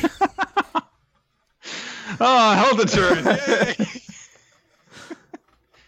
And the last stereotype on him is that, yes, occasionally I feel I am very aware that I'm ignorant of other cultures. So I think I've got a good finger on the pulse of every culture.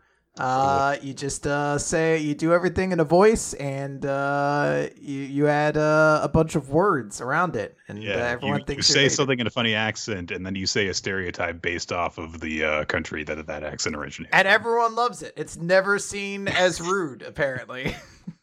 All of a sudden, I feel like we're representing another stereotype about America. Yeah, there you go. We're getting them all in.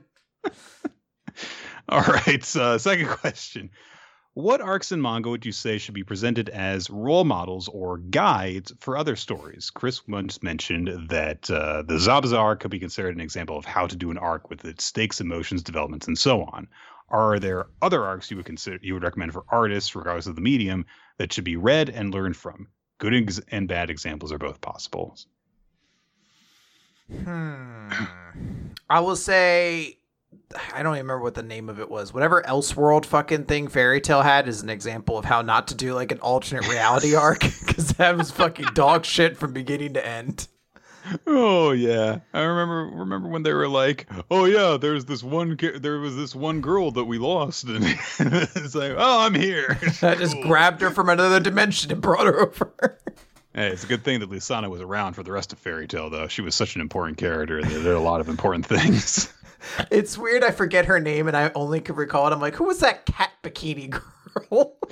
Who was the one younger sibling, short silver-haired character, who then complained that another younger sibling, short silver-haired character was around stealing her thing? I was like, who's the least interesting member of Elfman's family? And it's not him somehow. For series that do arcs really well, God, it's weird. I've been reading enough sports series recently that like that's almost what's been on my mind, and I don't want to just list all my favorite sports matches. Basically, I will say that the Nekoma versus Karasuno match is a great way of doing like the two rival teams who aren't enemies. They're kind of friends. I want both sides to win kind of attitude. That was definitely the energy I felt throughout that match. Cool. Honestly, I think that the Soul Society arc is generally pretty damn good. In terms of like, there's a lot of like introducing you to this really wide world, while still maintaining a focus on, hey, Ichigo's trying to save Rukia. That is what is at stake here. But then you find out eventually that there is much more at work than just this one girl being executed, and there are, changing allegiances that happen based off of how people feel about what's going on.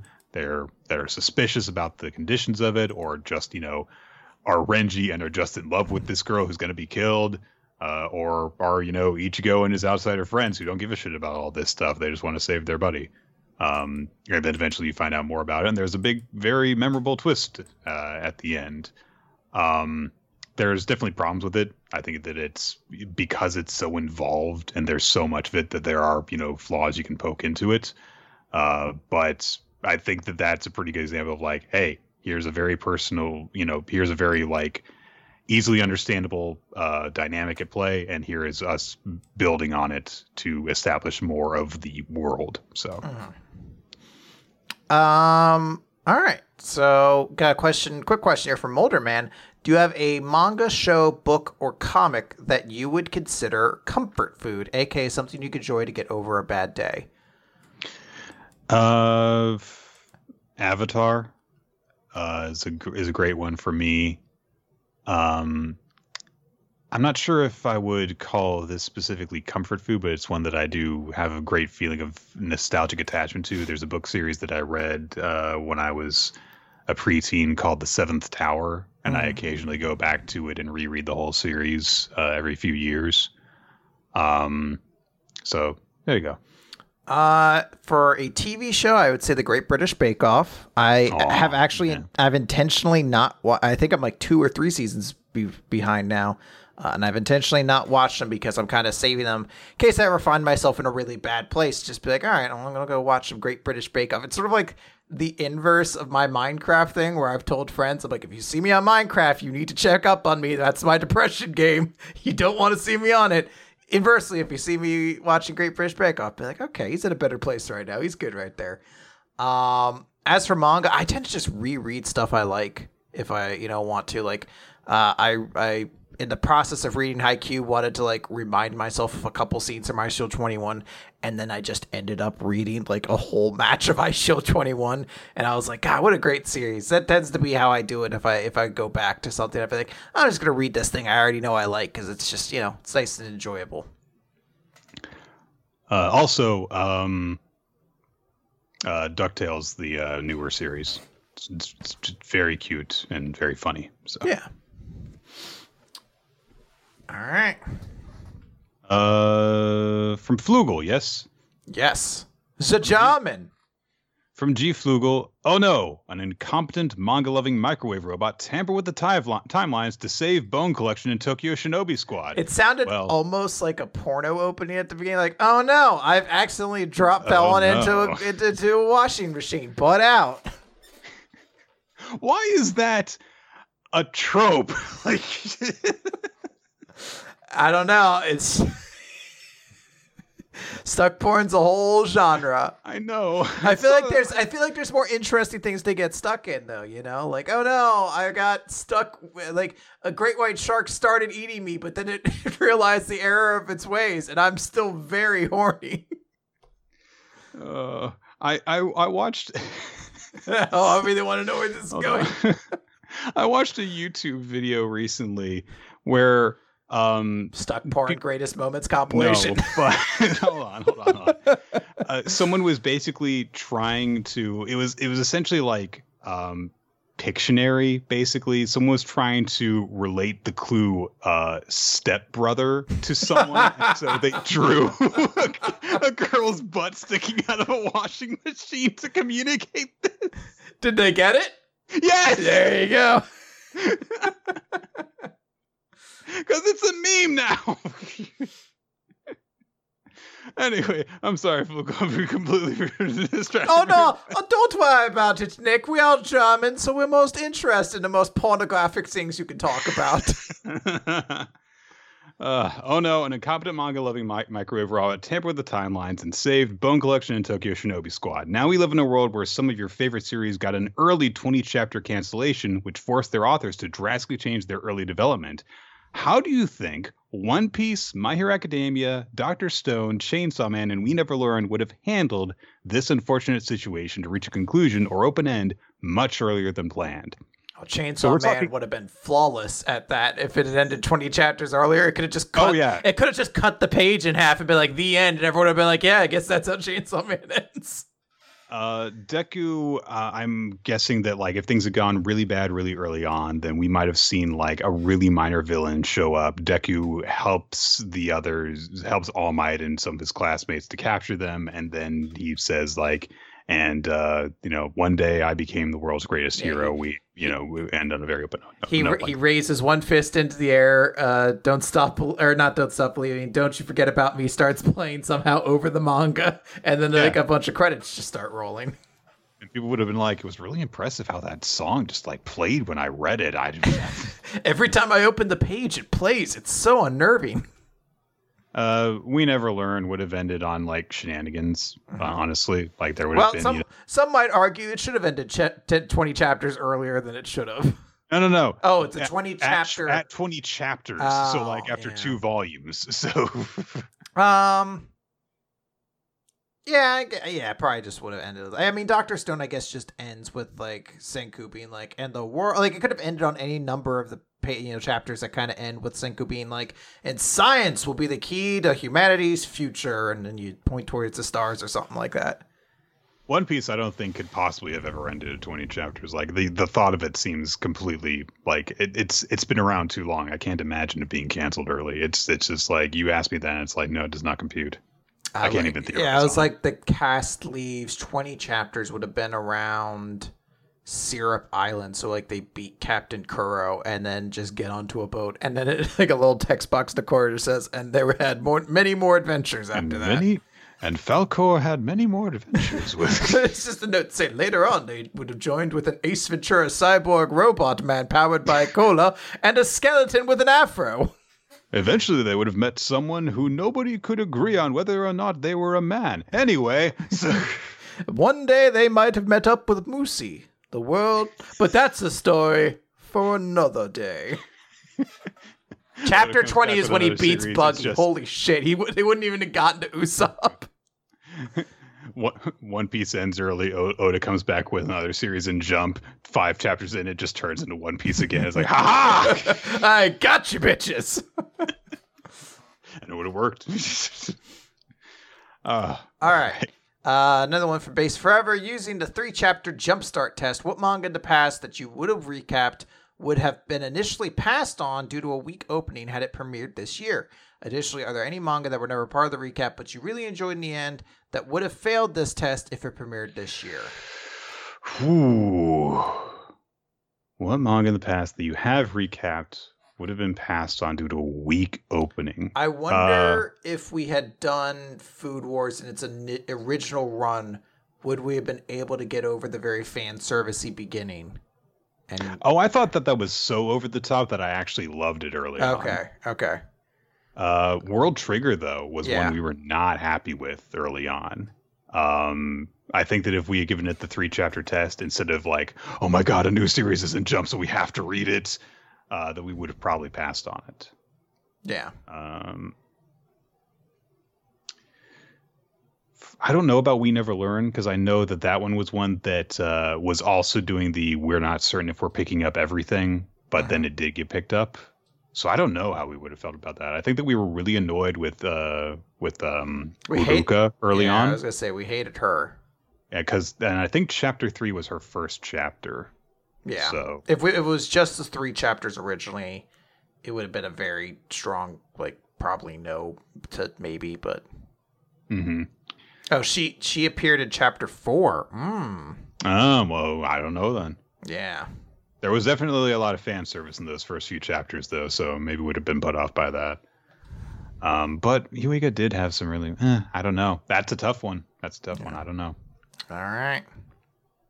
Okay. This next one comes from Ninja X3i. What would each of you say is sincerely the best moment from each of the series you've covered for Sadistic September? Okay, so we got to go... Let me go to our list for this. Of series that we've covered, because that'll and I think that, and fortunately this is one that I can actually look at a reference list for. So. Code Breakers, it would be Koji versus Toki was a pretty decent fight. Nothing from Kodama no Jigan. I don't remember anything that happens in Flame of Recca. Well, Flame of Recca, wait. Flame of Recca had the rice thing. I don't even know what that's a reference to. I don't know anything that happened in Prince of Tennis. Air Gear had that pretty sweet the race they had relatively early on where whatever flame guy got to like get really close to the fence and like got to be, it was kind of like a cool sports series at that point. Right. Yeah, I think that you're about right with Air Gear. The Prince of Tennis had there were entire arcs that did not feature Echizen. There you go. There was the one where Tezuka was like recovering from his surgery, and he had like a self-confidence issue. There was a mini arc about that. That was really good. Flame of Recca, there was like the one information broker thing where they discovered that his treasure was like he had written a bunch of stuff on grains of rice and put it in a treasure chest, and we were like, that's kind of stupid. But wait, was that Flame of Recca? I don't think that was Flame. I don't think that was Flame of Recca. That's not Flame of Recca. Oh my god, what was that? That's Buster Keel. I was gonna say, I was like, I don't know what you mean by rice. Oh my god, I don't remember anything that happened with Flame of Recca. I don't even remember what Flame of Recca is. I like the notion that Ninja was like listening at their computer, just like, what the hell is Nick talking about? There's no race moment in Flame of Recca. There's just fights in Flame of Recca. Don't remember. Hold on. Let me see if I like look at an image of this. Oh god, I don't recognize the characters on this page. If I recall, that was when I read the whole thing, and I think you read like half of or whatever, and you were like, "This sucks. I'm not reading anymore." Then there was Kodomo no Jikan. I think that if you want me to have my answers to that, you have to go and listen to that episode because I think that I was trying to be charitable and named all the only good things in it so that I could then justify screaming about how much I hated the rest of it. So yeah, and I think Codebreaker, the only good parts of it were the parts that made me laugh unintentionally. So, question here from Flim Flam. Dear Chris and Nick, if your regular recap series were cereal, what kind of cereal would they be and what would they taste like? See, this is the golden kind of question that makes me stop and say, what would they taste like? Oh, Black Clover is just a very boring, it's like a brand crunch or something like that. You're just like, it's fine. It's cereal. It's digestible. It's breakfast, I suppose. But holy shit, everything else here is so colorful and fun, and you were just so fucking boring every goddamn day. And every time you eat it, if it was the only thing you were eating, you would get a little bit more close to like wishing for death. I feel like you're just like, what an awful part of my day. I disagree because I feel as though Black Clover would be like it would be like an all marshmallow cereal. Like all sugar stuff. So like if you're of a certain age, you think it's great. But then as you get older, you're like, oh, no, I need like actual grains in my stomach if I'm going to eat cereal. So that's not going to do it for me. So I don't know. I that's just me. Yeah, that's fair. That's a good interpretation. I feel like One Piece would be a cereal that changes flavor every so often, and it's always like it's always weird. It's always like cola flavored cereal or something like that. And you're like, I mean, it's bonkers, but it fucking works. And other people you try to tell it to are just like, I'm not gonna eat it because I don't know what fucking flavor it's gonna be when I get it. And you're like, but that's half of the fun. Half of the fun is One Piece is that it takes 5 years to catch up on it.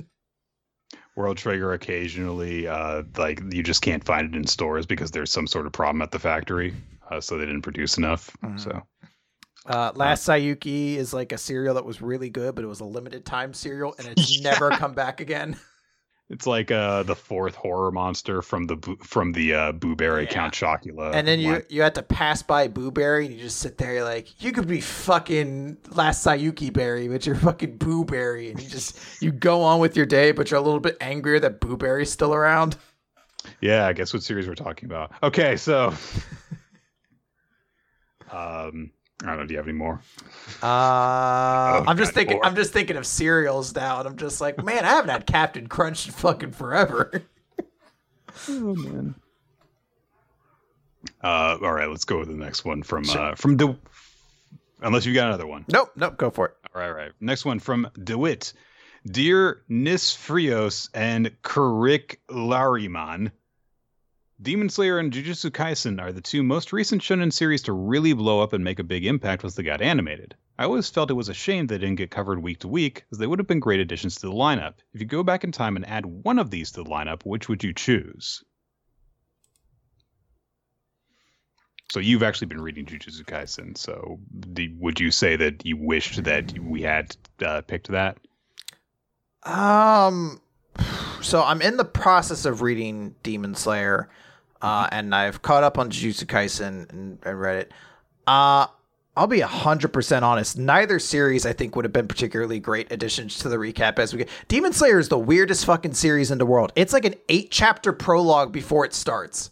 It's paced very strange. You're just like, he sucks until like 10 chapters in, and you're just like, what is this? It's like a training arc with characters I don't know or like give a crap about. It's a very strange beginning. And Jujutsu Kaisen, I think, just is very samey to a lot of things we read, to the point where, like, nowadays, the point where we'd almost be like, oh, we'll keep reading Phantom Seer because maybe it'll get more interesting. That's, I feel like, how you would have had to go with Jujutsu Kaisen, because it did take some time before that series really gets out of its own shell. And even then, it's still a pretty out there series for the most part.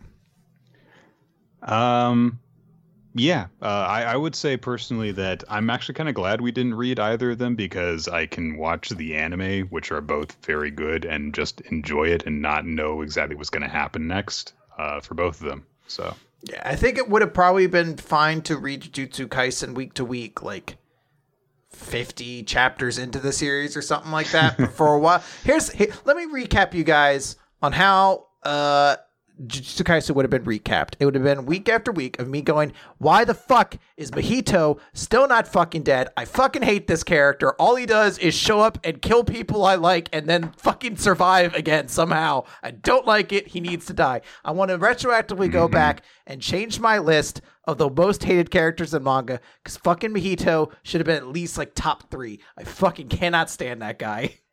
What was the name of that one regular kid that he corrupted and then killed? I forget his name. I don't remember anymore. Junpei or something like that, or Junpei. Yeah, I was so upset when that happened. And like, I know that's the reason. Like, it's, it's on purpose that it's upsetting to you, so it's upsetting to Yuji and stuff. And it's like, yeah, but I wanted them to be friends. Fuck you. Oh my god, I fucking hate Mahito so much.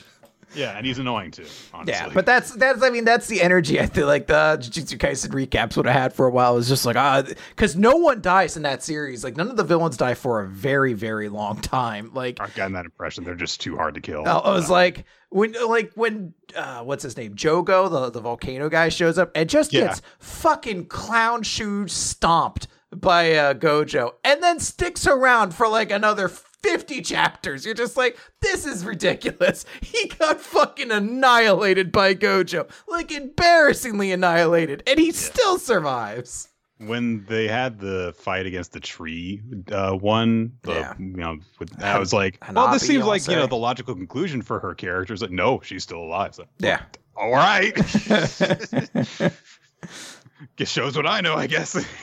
Sucks to suck, yeah. But I think both of them are still very good series. I don't know how they necessarily would have done getting covered week to week, as both of those series had sort of strange beginnings. Even Undead Unluck, which we're about to add to the recap, had a really rough beginning that I don't know how it would have worked had we been recapping it week to week. Like, it's just one of those things. I don't know. Yes. I don't know who did the last one. I think it was you. So, from Base Forever, what is the worst story prediction or theory you've made while reading a manga that felt like a realistic way for the story to go? Was your idea better than what the series actually did? Come on, Nick. You know what yours was. So, you see, Chris, the 3 figures that are flying towards them are not actually... They're all representative of his Inigo and Silvery. It always makes me laugh to think about it, because it's something like, wow, what a really smart thing. Because I was so sincere too. And it was really out of nowhere that, like, it was like a moment where you're like, I feel very inspired for the level of intelligence Shimabukuro has been writing for this series. And you're like, really? Because if I look into the future, I'm going to see that he's going to make everybody write a cloud of poop everywhere. And there will be a gun in space for some reason. But these 3 villains are all very, like, psychological representation of Toriko's character. Meanwhile, here's the thing. I think that I would have actually been better. It would have. That's the thing. You were absolutely right. It's just one of those things that you're like, yes, these are all deep representations of Toriko's character. And then it's like, you want to zoom in on Toriko's character's head, and it's just the clapping monkey symbols thing. He's just like, what should my main dish be? Because, like, there was a monster among the three of them. There was the one cook who had the history with Setsuno, I think. And then there was a third one that I don't even remember what they looked like. There was the old lady, there was a Nomu, and then there was something that kind of looked like an evil Toriko, but I can't even remember who they were at this point. So she was the only actual character among the three of them, basically. Yeah. Okay. I'm sure I've had plenty of really bad story predictions. I just don't remember many of them. I'm sure if you go back and listen to it, people have probably taken note of them. I'm sure. Might have been something along the lines of One Piece at some point or another. Yeah. Although I've embarrassed myself on One Piece too. Bro, I was like, it's Mr. Tour. I was like, no, it's Sabo, Nick. I mean, if it helps, you can listen to All me. right. You can listen to me mentally, like, see every new character, and I'm like, they still could be Jin. Like, I'm still just like, look, I know who's who doesn't look like Jin, and there's a bunch of implications it couldn't be, but I'm just saying, all of them have card names, and Jin is a card game. I know Rummy was already used for a different character, but Jin is a card game. He could be part of Kaido's crew. Speaking of One Piece characters, this morning the results of that huge popularity poll came out. I don't know if you've gotten a chance to take a peek at it. Yeah, I mean, I took a peek in it as much as I kind of find interest in popularity polls. It was a One Piece popularity poll that I feel like got a lot of attention for the fact like every country will vote. I think the actually interesting thing is just looking at different countries, because if you look at the actual results, you're like, oh, this is a One Piece popularity poll. Like it's the same 8 characters pretty much. All the attractive people are in the top 10. And a lot of fucking horny fanboys getting fucking Carrot super high up there. So congratulations. She's never going to be a Straw Hat. Like Boa Hancock is on there for any reason other than horny fanboys. Yeah. She kicks. You can't tell me it's for any other reason. It's not. I feel like it's at the old Xbox commercial for Dead or Alive, where like they're like, I like it. The graphics are really stimulating and engaging, and then like it cuts to the one guy. He's like, she kicks high, and then it's just a bunch of like upskirt shots. You're just like, yeah, that's the explanation for why Hancock is there, basically. Yeah. Although there were also a bunch of like troll votes, clearly, like there were some weird ones that showed up at various points. So yeah. Mm-hmm. Also, I don't think Who's Who is anywhere actually on the list. No, he's not. So, but is Jin?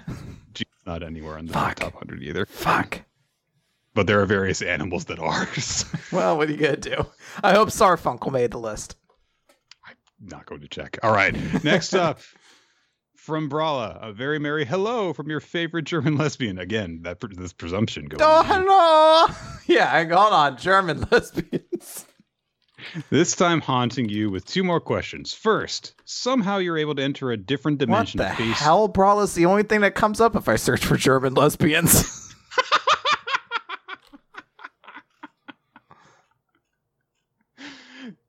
First question, somehow you're able to enter a different dimension to face your other selves from that dimension. But oh no, the difference of that dimension to yours is that your counterparts have the most obnoxious manga opinions. What would be the worst hot takes coming from your own mouths meeting your interdimensional doppelgangers? God, hot take. Like I feel like I don't know why I'd be so irrationally angry if I met my doppelganger and they were just like, oh man, Promised Neverland just got better and better as it went along. Yeah. Something like that. You're just like, fuck you.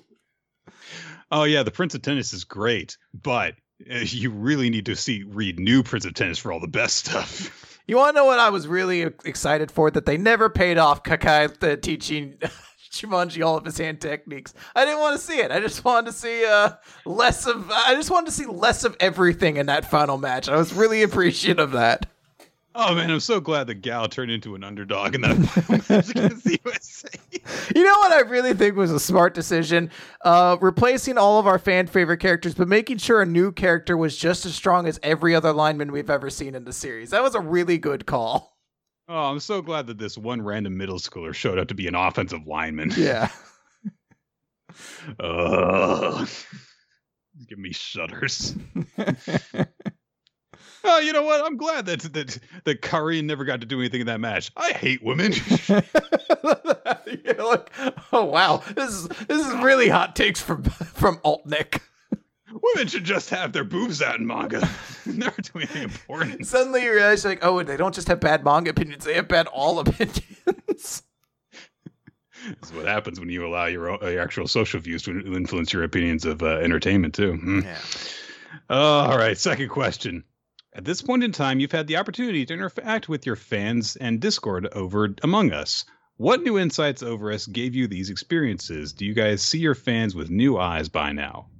A little bit different because of Discord. Yes, we've made jokes about this on the podcast before. Yes, definitely. So, in the most earnest way, I will say it's been extremely enlightening because I do feel like I've known many of the people who sort of regularly watch and comment on our stuff, mostly just through Twitter interactions and things like that. But by having the Discord, I feel like I have a much greater sense of who a lot of these people are, and giving, like, I guess, much more of a way to kind of know the person per se, as opposed to just like knowing an avatar kind of mentality, which is what I kind of had before when you only really interacted with people through comments or things like that. So in a lot of ways, I've come to, really appreciate all the people we have through the Discord and interacting with them. And I consider a lot of those people friends. But I will say, to the joke answer, which is what you all ultimately want, you're all really horny for VTubers, and I created a channel for it, and I've locked you all in there, and every so often a little bit of you come out, and there's a part of me that's like, I should fucking ban this person from the server. Why is there VTuber talking my wrestling channel? I don't care if the Great Black Otaku created a VTuber persona. I don't want it here. It goes to the VTuber channel. Oh man, I'm so glad that he's able to like keep on doing his thing now, though, because of that. When I'm sure that him being a WWE employee would have forced him to not do that. Yeah. So, well, I'm not using my likeness. Fuck you guys. Anyway, yeah, and I appreciate being able to interact with you guys on a more live basis. Not necessarily when we're using voice chat, but like if I'm able to actually have a chat over like the latest manga chapter and stuff, and actually type something and have a response come up, as opposed to the more stilted conversations you have to have on Twitter, if at all. So. All right. Y'all are really horny, seriously. Yeah, it's ridiculous. You're the not safe for work channel. It's overfilled. All right, question from Ota. I don't have a funny name, so let's just get to the questions. First question, which two characters from My Hero would make the coolest quirk if they had a baby, assuming gender and sexuality are no issue? Essentially, let's eugenics the best crazy character. Yeah. Let's play Fire Emblem and make the most broken character we can. Let's both be Endeavor in this situation. Come on. Okay. First thing I do is I hit my wife, and then I get a big redemption storyline. All right. I'm the hero. Okay. What's a good like attack style quirk or something like that? Oh, you know what? I've got it. Tokoyami and Bakugo. So he sends out his Dark Shadow and it explodes stuff remotely. That's pretty fucking ridiculous. Oh, man. I feel like it has to be something combined with Bakugo. Oh, man. I mean, I almost feel like Sero and Bakugo would be pretty cool. I was supposed to say bondage tape. I meant, I don't know what word I was. Explosion tape. But I don't know why I think I was thinking bandage, which still doesn't make sense. You're like, I guess I belong in the NSF. Oh no! Ah! I get stuck in. It's like the scene from Superman 2 where they're floating through the Phantom Zone. It's like, oh, trapped in the horny. Okay, so explosive tape and explosive shadow. Awesome. Yeah. All right. Question 2. Best and worst name for a technique that you could think of. Toto's Boogie Woogie reminded me of this, not telling which side it falls into. Oh, I I can't think of like a legitimate answer, just one that's popping into my head, which is that one of Mirio's attack names is Phantom Menace, which is great. That is a great name. Yeah, I can't. Honestly, for whatever reason, I'm drawing a blank on anything else right now. I'm trying to. All right, so let me best names. I'm trying to go through like One Piece names, and none of them. What the fuck is Chopper's thing? Like Sakura theme, but it doesn't even. Chopper's techniques always were the lamest. I'm trying to think who had like the best one for all of them. I always kind of liked Mutton Shot, even though it's such a bad like pun, but it was kind of cool with the way it worked. I do like how Zoro's things are like food and demon themed. They're like puns, but also just like the word onigiri is fun to say. So. Yeah. Hold on. I want to actually see what Chopper's fucking techniques were. All right. Because I'm trying to remember what his moves are even called. It's just like Rose stuff, isn't it? I don't even remember Chopper having technique names. I just know that he has the rumble ball. Yeah, he actually does have specific moves he uses. But that's, whatever. I guess I've figured out which one is the least interesting. I don't know. I'm trying to, I feel like there is like a really good answer to this and I'm just not thinking of it. Boogie Woogie is a great technique name though. Yeah, I agree. Yeah. I'm not referring to the points though, guys. I know the different points. I'm referring to him. He had like actual attacks with his moves. Like I know there was one, I think, at Arm Point where he'd like kind of almost set up for like a Kamehameha and he just kind of punched people with his hooves. And it had like an actual name. That's a great name too, by the way. Kamehameha. Yeah, it's a reference. I mean, it's a reference to the Hawaiian King, but also like it has the word for turtle in it, so it's from the turtle school. It's just very clever and it's very fun to say. So. It is a very great mouthfeel kind of word. All right, let's go on then to Gelly Elfson's question. People always talk about series that should get an anime, but what about the opposite? What series shouldn't get an anime? And then there's the inverse, series that have anime, but really should not. Oh, well, I for that last one, it still boggles my mind that Redo the Healer has an anime. It's every time I hear about that series, I'm like, this sounds like something that should just be like a thing you'd read on the internet. Like it's mind-boggling to me that it's being presented for public consumption, essentially. Like, I don't think it should be. Based off what I hear about it. So this is a little bit of an odd one. It's going to sound like me being the anti-Kubo, anti-Bleach guy again, but I do think it's weird that Burn the Witch got picked up to be an OVA before its first official, before it actually, was a full-on manga series and it just had the one-shot out. Like, that's weird to me. That, like, if it does not seem like it really was just like we're selling this on Kubo's name and that's kind of it. Stuff that does not currently have an anime that absolutely should not have it. Sakamoto Days shouldn't get an anime. Should not get an anime. No. Okay. Strong feelings. Witch Watch. Okay, so you're saying they shouldn't get it because they're too recent. Oh, okay. Well, it's because they're too recent. But you're just no, wait. I'm actually gonna forgive both of those. Hardboiled Cop and Dolphin. Good God, please no. I almost would want to see how they could do Hard-Boiled Cop and Dolphin as an anime, because that series cannot keep a consistent tone for very long. So it'd be like a series where it's like action chapter, cute, cuddly, fun chapter, boob joke chapter, character just lost their leg, and then you fight Spike Spiegel. Okay. They did. He's like a Marlin or something like that, but it's very clearly Spike Spiegel. Series that have an anime that should not, The Promised Neverland, honestly, because of the way it was done.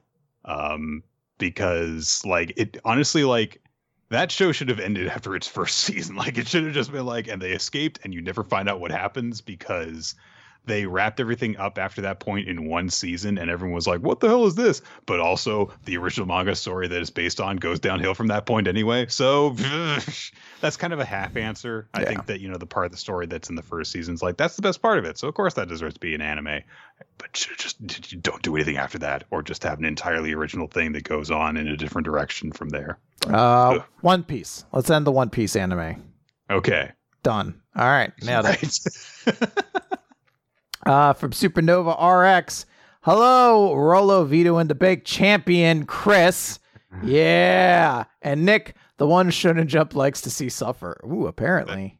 That seems to be very cruel. Yeah. Okay. First question. What magic food would you eat to get powers, and which power would that be? What? What magic food would you eat to get powers, Nick?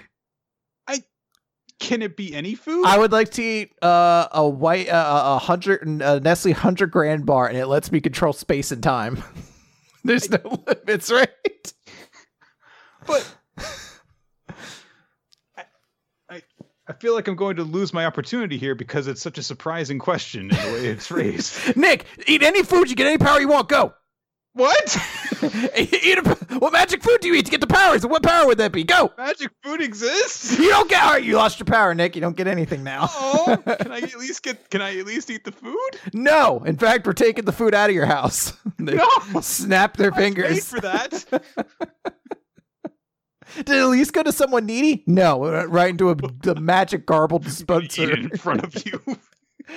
Your tasted food sucks. They complain the whole time. Get some fun cereal. Buttered spaghetti. All right. What power would you get? I don't know. There you go. It's decisiveness. That's the power you get. Second question. You're stuck on an island. Sea creatures all around, but stuck with a bunch of jump characters of your choosing to help you escape. Who will they be? But here's the rules.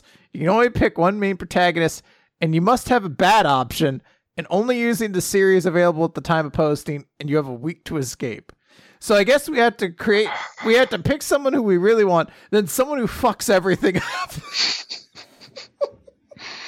From the series that are currently running. Yeah. Like we can only have one protagonist. Like I could pick Senku, who could probably help us invent an airplane, but I also have to pick fucking who's the most destructive, obnoxious character in Jump? I have to pick Kaido, and he just breaks all of our things. He's just being a dick, terrorizing you while being a giant dragon. Like he's stuck on the island too. Even though he can fly, but he keeps breaking everything we make. And I'm just like, why don't you just let us find her back to safety? No. Sucks to suck, nerds. I'm like, you're stuck here too, though. I am going. So you picked Senku, so I'm going to go in a different direction. Okay. And I'm going to actually say Tokiyuki, because he is an expert at running away, including running away from the island. I was gonna say he's an expert at running away, and it turns out the island is actually a peninsula, and we just run along the strip of land to get out of there. And I'm like, pretty clever. The person who fucks things up for me is Shirogane from my Akashi Triangle, who's just sick of all this. Oh, he just turns one of you into a chick, so you'll keep banging each other and never get off the island. And you're like, wait, I thought that's what you didn't want. And he's like, I don't really know. I'm a cat. I don't really know what I want. I'm separated from my shrine anyway. I thought I wanted you guys to not fuck, and then I kind of wanted you to fuck. I'm a cat. What do you want me to do? Also, that kid is 12. I invented a lot of things with my gender swap jutsu. Not anything that makes this less problematic, though. I hate you, Shirogane. What are you gonna do? All right. So now pet my belly. All right. Okay. So that was our answer to Supernova's questions. Okay. Arcus Rhapsode asks, Dear Nick, in the mouth of madness, Freeman, and Chris, in the land of Shangri-La, Hilarios, what do you two remember as being the first ever horror movie you watched? I'm not someone who likes being scared myself, but I do recall House of Wax being the first horror film I saw. Okay. The first horror movie I can remember is actually, it's probably like, I think we rented like Frankenstein versus the Werewolf when I was like 6 or 7. So that's probably it. I'm sure that I've seen like there might have been like an earlier one, but that's the first one that would be classified as horror. I don't think it was actually really scary for the most part, because the point is that the two classic movie monsters meet and fight. But that is a horror movie technically. So I think the first time I ever saw any real significant part of a horror movie was, I want to say it was Child's Play 2. Because I could very vividly recall a scene. I don't remember if it's 2. It's one of the Child's Plays where like Chucky's like, I think, fighting with the kid in the basement. And then like the dad's gonna come downstairs and Chucky like runs behind the stairs and grabs like a hook and hooks the guy, like the dad's shoe, as he's going down the stairs. So he trips and falls down the stairs. That was all I saw, and it scared me enough that I was like, I hate this.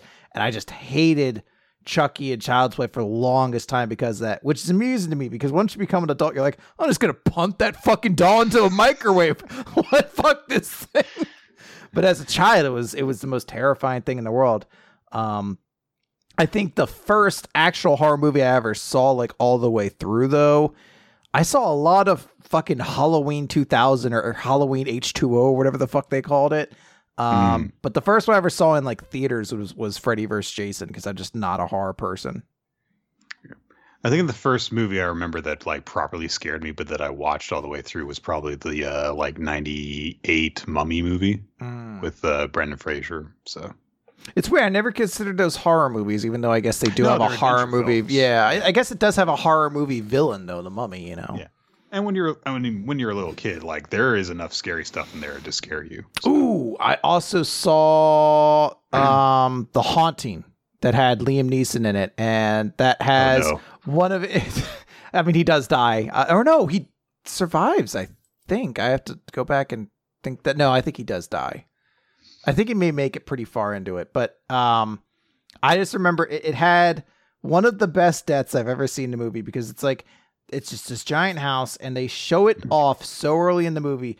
For some reason, the fucking fireplace has a gigantic lion's head pendulum that swings out of it. And I think it kills Owen Wilson that way. He's just like, what's going on over there? And the fucking lion head pendulum just takes his head off. And you're like, I mean, you set it up. It was very specific, but you did pay it off. So I'll give you props. Oh boy. There's another question here as well. Let's see. Picture yourself trapped in one location where it seems there is no escape. What is the one place from a fictional setting you wouldn't want to be stuck in? For me, I'd hate to be stuck in Rock Bottom from that one SpongeBob episode. I wouldn't want to be stuck in the Chrome world from the one SpongeBob episode where everything was chrome. Oh, yeah. I don't know why. Sure. Yeah, I was like, that thing seemed terrifying to me. Yeah, I agree with you. That was more terrifying to me than Rock Bottom. Rock Bottom was supposed to be like, a deliberately scary place, but the one you're talking about was like disturbing on a whole different level. So yeah. That's a good enough answer for me. Done and done. Yeah. Third question. You go out to a restaurant and working behind the counter is Aoi from ITLC, Moskoy from Eden Zero, Pyra from Bone Collection, Toga from My Hero Academia, Code from Boruto, and Daruma from Samurai 8. Was Daruma the one? He was the master. Guy? No, he was the master, the cat guy who was stuck in the cat's body or whatever. Oh, okay. The one who made an entire virtual reality video game fighting game to train a person. If you had to pick one, who would you like to prepare your food, and who would you absolutely not want to prepare it? So I think the person I want to prepare it, assuming I could do something first, I want to go to Aoi and tell her, Like I fucking jaywalked like 100 times or something like that. And she's like, what a bad boy. Cause then she's going to fucking load up your food. Cause she loves you now. She wants nothing more than to please you. You're a criminal or whatever. She's so ecstatic about it. That's how you get like the real loaded up food. There's other ones there who I'm like, oh, who knows what Toga will do? Who knows, is Code just going to make something stupid? Mm-hmm. But I just don't fucking trust Moskoy. I don't know what it is. I think even with the best intention, something fucking gross is ending up in my food. I don't know what it is, but he's going to fucking like fluids from him are going to end up in my food somehow. I don't know how, but I don't trust him. So I am actually going to go the opposite route from you because I think that I would probably go with Moskoy because I feel as though he would be the one with like the least, he wouldn't try and do anything to you deliberately, and he would and of the ones that would not try to do anything to you deliberately, he would probably do the best job. I just get that impression from him because I don't think that Dharma knows how to cook, and I don't think that Ayaoi would want to cook for you unless you were a horrible criminal, and I would never be able to actually pull off what you're suggesting. The one that I don't want to at all approach is very close between Code and this person, but I'm going to go with Pyra from Bone Collection because you don't want any of her attention. She will do something horrible to you. So, all right, that's fair. And obviously Toga will try and kill you. So, oh no, right. I don't like this one already because I have to read science words. Okay. Dear Crystal Ruthenium T Lanthium and Nickel Yttrium Ruler of Titanium Neon Francium. You got most of those. Yeah. Good, so.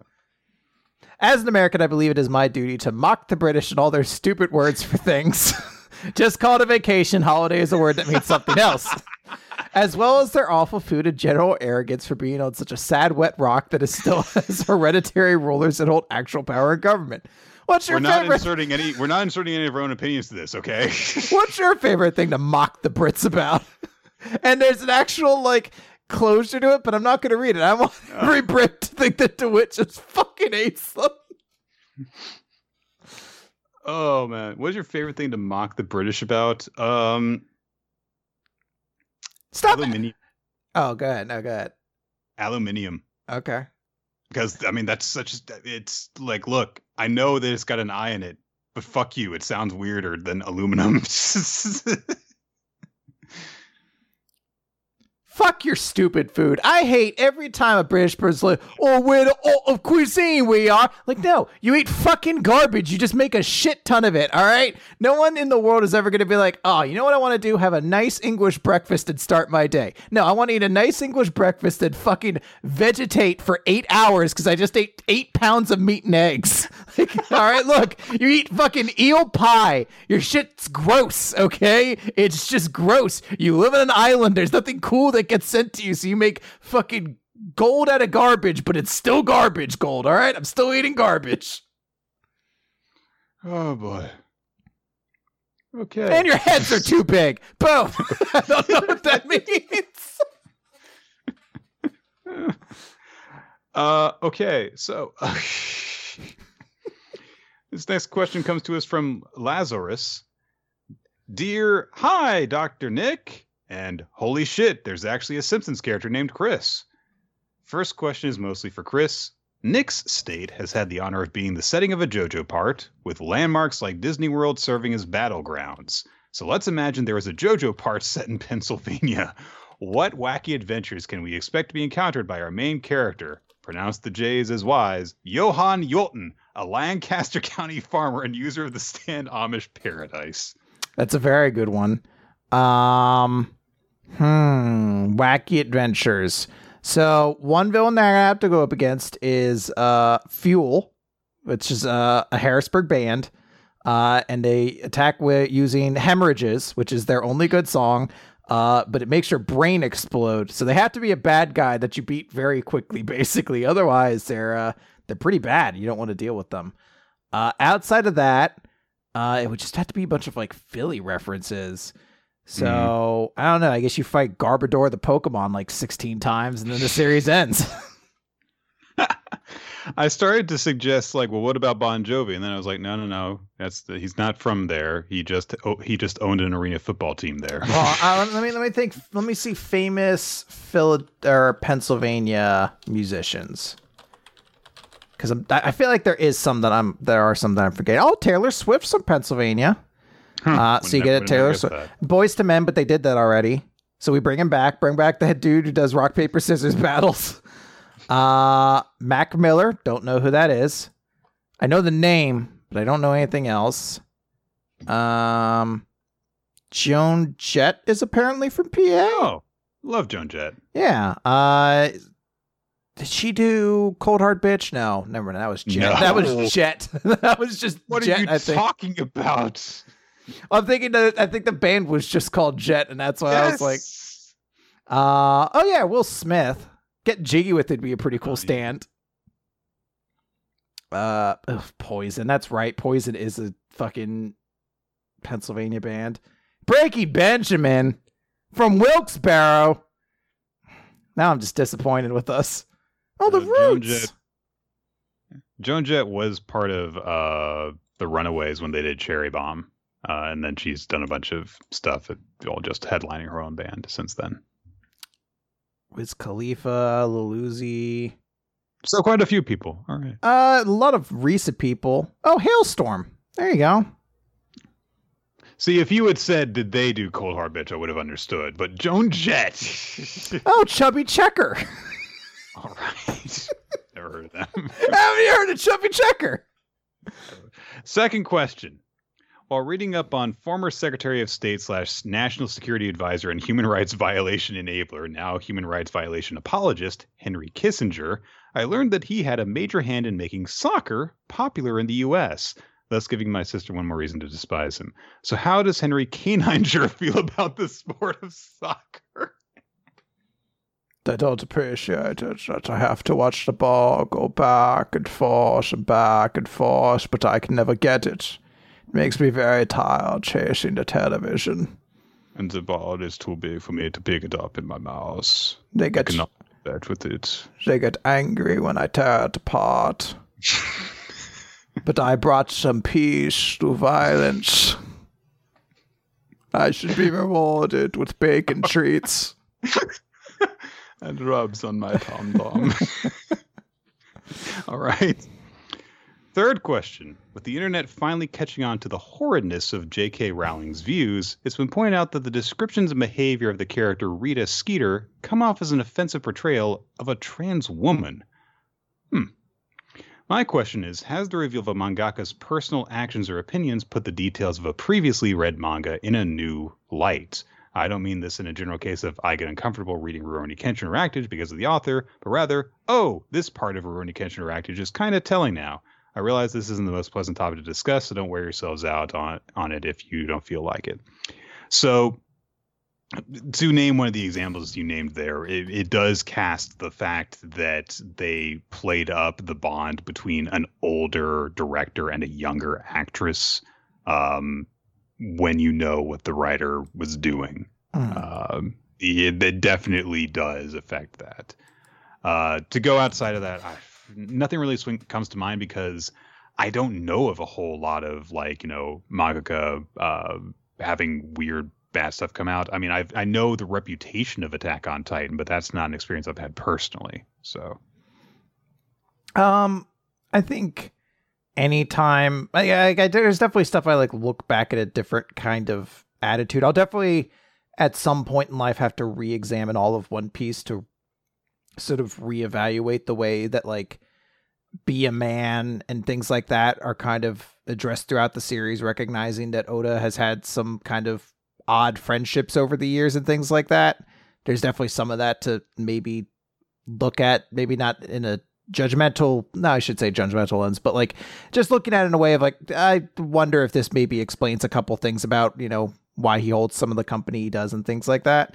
But I mean, the biggest example would be Rurouni Kenshin. I just can't read it anymore because I'm just oh man, there were a lot of really young female characters in that series, and I don't want to go back and have to revisualize any of it with the information I have now. Yes. Okay, so I don't know, moving on from there. Finally, as you requested in the episode, Dabi is Toya. If the cast of all your regular series were in an 80s slasher film, fuck yeah, who would live? Oh, I'm so excited for it. All right. So should we do this like if each series was a slasher film, who would be the last survivor? Or I think we could do it with a lot of different ways. So I think the easiest way to do it is just if all the series were characters in an 80s slasher film, who's living? One Piece is living? One Piece is not living because One Piece is like the stoner dude. Like it's having too much fun with itself. It doesn't take the situation serious. It's like, what are you talking about? There's no way an axe murderer is right behind me and then fucking axe through the penis. Just bam, just right there. And he's, whoa! And then they're dead. My Hero Academia wouldn't make it because they would try to be like, what was it? Was it Exhibit who fought Michael Myers? Oh. But they wouldn't survive like he did. Yeah, he tries to show him down. Like, let's go, bitch. Let's take this. And then fucking axe through the penis. Dr. Stone would be, like the nerd character. Like, oh, let's figure this out and do research and stuff. And they would get close to saving the day, but then they would get killed before, at the worst possible moment. Mm-hmm. Black Clover is the fucking dumb bitch from the first Scream movie who thought she'd escape through the house via the pet door and the garage door. Like, you fucking deserve to die. Like, you can't possibly have thought that was a great idea. Like, the moment you got halfway through, you're like, I shouldn't have done that. I'm gonna die. I'm just done. Magu-chan would try and see the good in the heart of the killer. And we just cut away from the scene when this happens, so you don't know if they actually died or not, but you never see them in the rest of the film. So but you can't actually show them being killed off because it would be too gross and horrible to happen to such an innocent character. I would argue Magu-chan's the only one that survives. Because I was gonna say the elusive samurai. Oh, just because it keeps running. It gets in the car, just drives off. So you never see them again, but you're like, they got out of there. They leave in Act 1. They just drive out of town. That's where in fucking Axe Penis Murderer 2, it opens with a crashed car and someone's like, what? How did it happen? And then there's an axe through Elusive Samurai's penis and they're like, that son of a bitch ain't dead and he's coming for everyone who survived. Like, Elusive Samurai is the one who leaves in Act 1 and they're like, oh, they abandoned us. Did they really get away? And then when the cops show up at the very end, they're the one who went and got the police. That's the best moment in Get Out. You really are terrified for a moment. And then you find out there's an alternate ending where it actually was the police and they arrest the guy and you're like, oh my God. People who post that are like, I like this ending better. It's like, I noticed that you're white. Like, you're saying that. ITEL-C is the mess. ITEL-C would be a horrible enabler. Get him! I tripped him. Yes, now we can be together. I greased her shoes. Get her. Oh man, it covers almost everything. And Nine Balls Dragon Parade died at the start. You're just like, oh, it had such potential. Me and Roboco, you never find out what happens to them. They're just like, I don't know, maybe they died. I don't know though. Well, me and Roboco are the fucking. It's the dude from Lady in the Water. The writer who narrates their own death because they're like, I'm so meta-aware and smart that I can't possibly die. At this point, I'll be gracefully saved before I inevitably make my fucking just penis or axe through the penis out of nowhere. High school family looks like they're going to make it through the film, and then I show up in the movie and shoot them. I don't know what happens to Ayakashi Triangle, though. It dies. It's too busy fucking and being horny the whole time. It's What happens to... What about Mashal? Oh, Mashal, I guess, has to make it. Well, Mashal's so parody that it comes to that point of like, is it the one silly character in a serious movie or is it the silly character in a silly movie? Because I feel like Mashal's chances are different in like a Freddy Krueger style movie than it is in like a Ginger Dead Man movie or whatever, where you're just like, oh, like this is a dumb series with dumb stuff happening. You're probably going to die in that one, but I think it would make it out of like an actual horror movie. Okay, so we can say that Mashal and Magu are the last two left. Yeah. And it looks like the killer's going to finish them both off, but then the cops show up because the elusive samurai ran away in Act 1. Which is weird. I don't know what the cops are going to do against the person who can magically summon axes into your crotch. Like, it's... I don't know what you do, but, you know. I don't know. All right, so there you go. That was fun to go through. Just embodying series as horror movie victims. All right. Do we want to wrap it up there or do one last question? I guess let's do one last question so we at least get everything that was asked on this one day all finished up. All right. This is from Lumron Mayasha. Hi, Nukutaku God of Time and Roloko T. Here are some questions that might make for a good laugh and then some other ones. First question, what are some of the jokes in manga or any other medium that always make you laugh? Like every time you hear / read the joke, even though you know it's coming, it never fails to make you bust a gut. Oh, I'm at a loss, but I know one that works on you. I mean, it's been happening every time the fucking dude in Nine Balls Dragon Parade fucking talks to a wall or like a fucking like walks into something. It's such a stupid joke, but it has worked on me every single time. See, I was going to bring up Toons the cat. I mean, but I guess that isn't any medium. I mean, Toons the cat, it enhances every time I see it, because at first it's just like, ha ha ha, I remember liking it. And then I just see how silly and stupid it is. Like, it's a cat who can drive a car, but not very well. And then, like, they went and did rehearsals for it. They went and like pitched it to a room, knowing how fucking ruthless like Saturday Night Live writing rooms were at the time, and how much scrutiny there was that someone was like, yeah, it's a cat who can drive a car, but not very well. And Lorne Michaels was like, yes, go with it. It made it to air. It's such a stupid, foolish in multiple segments. Exactly. It's the same thing. I love foolishness so much. So like the Conan O'Brien joke I always think of is when he used to be like, we're now being aired on NYC Santa Fe. So to everybody who's picked up this new news network, I want you to know that we're always going to come here on Late Night with Conan O'Brien with the utmost sincerity to deliver you topical, well-researched, hilarious humor in a digestible way. Isn't that right, Cactus Chef playing We Didn't Start the Fire on a flute? And it just cuts over to a fucking cactus they put a chef's hat on and glued a flute to, and you just hear like doo, doo, doo, doo, doo, doo, doo, and it's so stupid. It's so fucking foolish. But every time I'm like, that is exactly my comedy. It is so foolish, but I love it. Oh boy! I'm sure that if I thought of that, if I came across a joke later that always makes me laugh, I was like, "Oh right, yeah, this always makes me laugh." But it's one of those things like it's just not coming to me right now. I'm sorry. Question 2. Chris recently mentioned it more that they found themselves enjoying several jump comedies like Mitama, Roboco, and even High School Family more after they found their groove in the past few chapters. Are there any non-comedy manga or TV shows that you guys find painfully and funny at the start, but managed to warm up to over time? So before I answer that, I just want to quickly address the more part. I'll also probably address it next week as well when we do a regular episode. But in case you're curious, I started up a new thing on our Patreon called Monthly Other Recap, or MOR, more. So in it, I will talk about all the other series in Jump that we don't currently talk about on the recap. It's just a solo thing. It's also not replaced anything. It's just something to additionally do. Anyone who's a patron at any level can access it. It's going to be something I'll be doing monthly towards the start of the month. So if you're interested, check that out. The first episode's on there.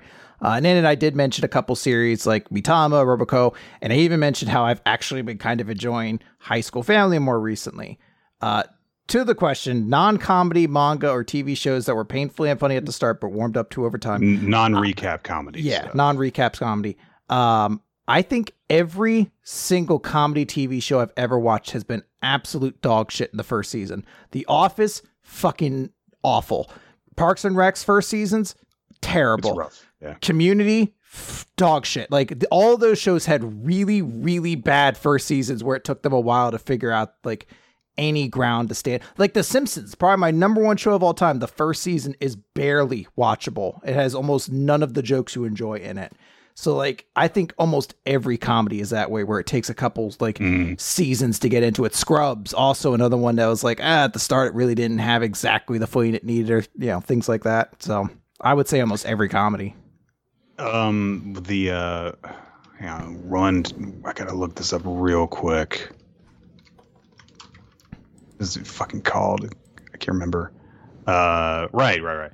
So Nicole and I did not get through the first season of It's Always Sunny in Philadelphia. Like the first season was just not hooking us, and as a result of that, we have not watched any of the rest of it, which I understand is where it is actually funny. But because like the first season, just like just didn't want to watch it until Danny DeVito comes in, it's different thing. You know, it's just I think that's how pretty much every comedy works. Though is generally it's a lot of nervousness at the start. You don't know what you're going to be able to get away with. You haven't really built up identities for your characters yet. So like the really great episodes usually pay off things that you've kind of built up for your characters. I just don't think you can do that to start. Plus, that's where the most executive meddling is, you know, where they're just like, hey, we think Leslie Knope needs to be more. She basically needs to be like Will Ferrell, but with the vagina. And then eventually later on, somebody's like, how about she actually be an admirable character? And they're like, I guess. Harumph. You can make it if you think you can make that funny. Yeah, I'd like to see you try, and we'll give you 1/8 of the budget. And then sometimes they make it work. But like, I'm trying to think of a comedy that I love from the first season that didn't already come from somebody who like I liked Avenue 5, but that came from Mike Judge, who's had, or no, not Mike Judge, sorry, but it came from the same, like a lot of the same team that did Veep, which was basically the same thing already on HBO. So really didn't have like that struggle it had to do. But even Veep, something where I'm like, the first season of Veep isn't amazing. It gets great later on, but the first season of that's a little bit rough too. Yeah, no, I get you. And yeah, you're totally right about Parks and Recreation. Like it's not just, because the first season is like, you know, the not fully realized half season. No, the second season's also kind of rough around the edges too. Yeah. And yeah. I remember Mark. Come on. Then they completely changed the cast up and it got a lot better. What do you mean? We lost Mark. Oh no, not Van Dan. Not funny character. All right. Sorry, did you have some manga examples? We have covered some stuff on the recap, which were not recap series. That if we had only covered the first several chapters of, I would have probably been not into. Kaguya would have, like, I think it takes a while for it to kind of settle in. And Nagatoro is not good for the first couple of chapters. It's very uncomfortable, and then eventually I started to find it funny. Yeah. So. All right. Recently, there was a Twitter debate about who would win, the Akatsuki or the Seven Warlords, and people were wondering what the matchups would be. What matchups do you think would be most interesting, and which group do you think would win overall? So the first matchup that has to happen, and I'm going with the classic Seven Warlords setup that basically was what the group was prior to Crocodile's defeat. Okay. The number one, and Moria and Hancock and Doflamingo. Jinbei, Doflamingo, Kuma. Okay. Mihawk, and I think that's everybody. I think that's everyone, yeah. The number one match that has to happen is Conan versus Hancock, because girl. It's just, I don't make the rules, guys. It's just how it has to happen. And unfortunately, I actually don't remember what Conan does. So, she has origami paper powers. I don't know who wins that fight. It's a wash. Conan. Because Hancock can't make her fall in love with her. Because we know that she's... But she can kick things really hard. She can kick things really hard, though. Okay, fine. It's fine. It's a wash. Both of them. Yeah, fine. They both, like, punch each other off of a fucking, like, a log and fall into the water, and they're out. Do any of... Yes, they do. So I was trying to remember if any one of the Akatsuki have water powers, and yeah, like two of them do. So there's Kisame and also Kukuzu has a water using heart because he's got each of the five elements. Yeah. So that would neutralize Crocodile. Well, I'm not trying to match them. I was trying to like I'm not trying to counter people per se, because I was almost thinking like, oh well, Jinbei will have to fight Kisame, because then they're like water people fighting each other. Gotcha. But if you're trying to like neutralize people, I mean... Well, there's more Akatsuki than there are warlords, so... Yeah, but there's a couple who are pretty lame. I mean, yes. Like, I don't even include Zetsu when I think about Akatsuki. Because I'm like, I don't But he was the final one, and he was secretly working for Kaguya. I would like at least... His power? He had clones. That's all you need. In a series where the main characters establish powers, how they make clones of themselves. It's very special. Only two. You know what? It's sort of like being in Black Clover, and you're like, wait, you could use two magic at the same time. Oh my god, this must be an incredibly rare and powerful thing. Like you think. Because I almost think it'd be kind of interesting, like Moria against like Hidan, I guess, because it's a shadow person against somebody who was, I guess, defeated by shadows in another universe. But like, how would it go? I feel like the answer is gonna be Akatsuki, because Naruto's power basis is on a little bit of a higher scale than One Piece's, at least at that time. Mm-hmm. Like One Piece's later on, when Blackbeard gets involved, probably shifts the scale. Although they do have Kuma, who's just fucking broken. And might honestly be the number. Just like teleport everyone away. Yeah, I was gonna say he could just crush them one by one. Yeah, that might be the only thing that kind of separates. Although Pain's kind of crazy broken if he has all of his like 7 fucking zombie things or whatever. But then I guess Doflamingo can fucking enslave an entire country with his power at once and turn everyone to zombies. So that kind of counteracts that. I feel like if we were measuring the 7 warlords by the power level that they had demonstrated at the time that they were the 7 warlords, then we would probably give it to the Akatsuki.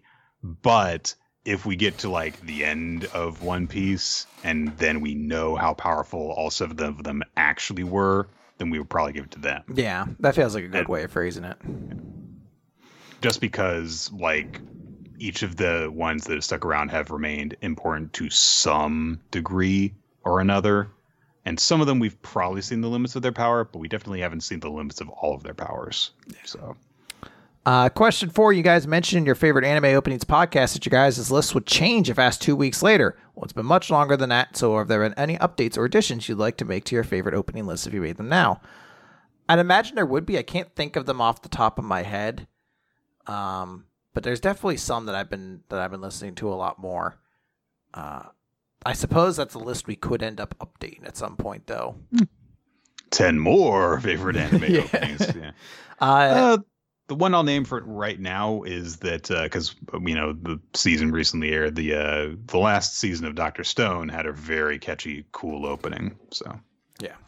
And number 5, similarly, what are your guys' favorite anime endings? And I'd hate to end on a non-answer, but I think that's actually a list we're considering for a future top 10. So I don't think it would be prudent of us to give all that away now, but I can at least say on my end, Lost in Paradise is probably going to be on there because that's one of the few that I like listen to regularly. Obviously, number 1, though, is the Poker Rap. So. Oh, shit, if that counts, that's got to be on there. Fuck. It's an anime ending. Oh, wait, Viridian City, though, because that was an anime ending to a certain extent. I'm on the road to Viridian City. Oh, well, Viridian City, home, Viridian City. Oh, to Viridian City. Come on, let's go. Team Rocket's rocking. Rocket trouble, big trouble. Double trouble. I can't believe they made a whole album. fucking bangers. That's how you're gonna finish that sentence. I don't think any of them are bad. Well, Misty's song. I don't even remember. Well, no, that's from the musical. I don't think that counts. Okay, so the Pokemon musical has some really weird, questionable songs. So yeah, I don't really know Misty's song, but I'm sure if I heard it, I'd be like, oh yeah, this sucked. But also there's a song for like the Pokemon musical, which was like a stage show where Giovanni sings about conquering the world. That sounds awesome. It will all be mine. That sounds fantastic. I want it right now. Inject it right into my veins. So there you go, guys. Go look up all the Pokemon stuff that was made when 4Kids had the dub. Anyway, yeah. So that is going to do it for our Q&A episode. Thank you guys so much for joining in. And thank you guys for sending in your questions. You can add them onto the Weekly Manga Recap Google Doc, which is maintained by Ninja X3i, which is also where we keep track of series that have been recommended to us, favorites and MVPs and all that stuff. Go check that out. Check out the aforementioned Discord server. Participate with our community for stuff like Among Us games on Saturday mornings. And we want to thank guys who support our Patreon, patreon.com/weeklymanga recap. You can check out all of our regular episodes of weeklymangarecap.podbean.com, on our YouTube channel, on Spotify, and on iTunes. I think that's everything. Okay. And we will be back next week with a regular episode. We'll have a lot of manga to talk about because there's been manga that's come out in this past week that we're going to have to save until then. And we should also be talking about Undead Unluck. Yeah, absolutely. All right, that's going to do it, everybody. Goodbye.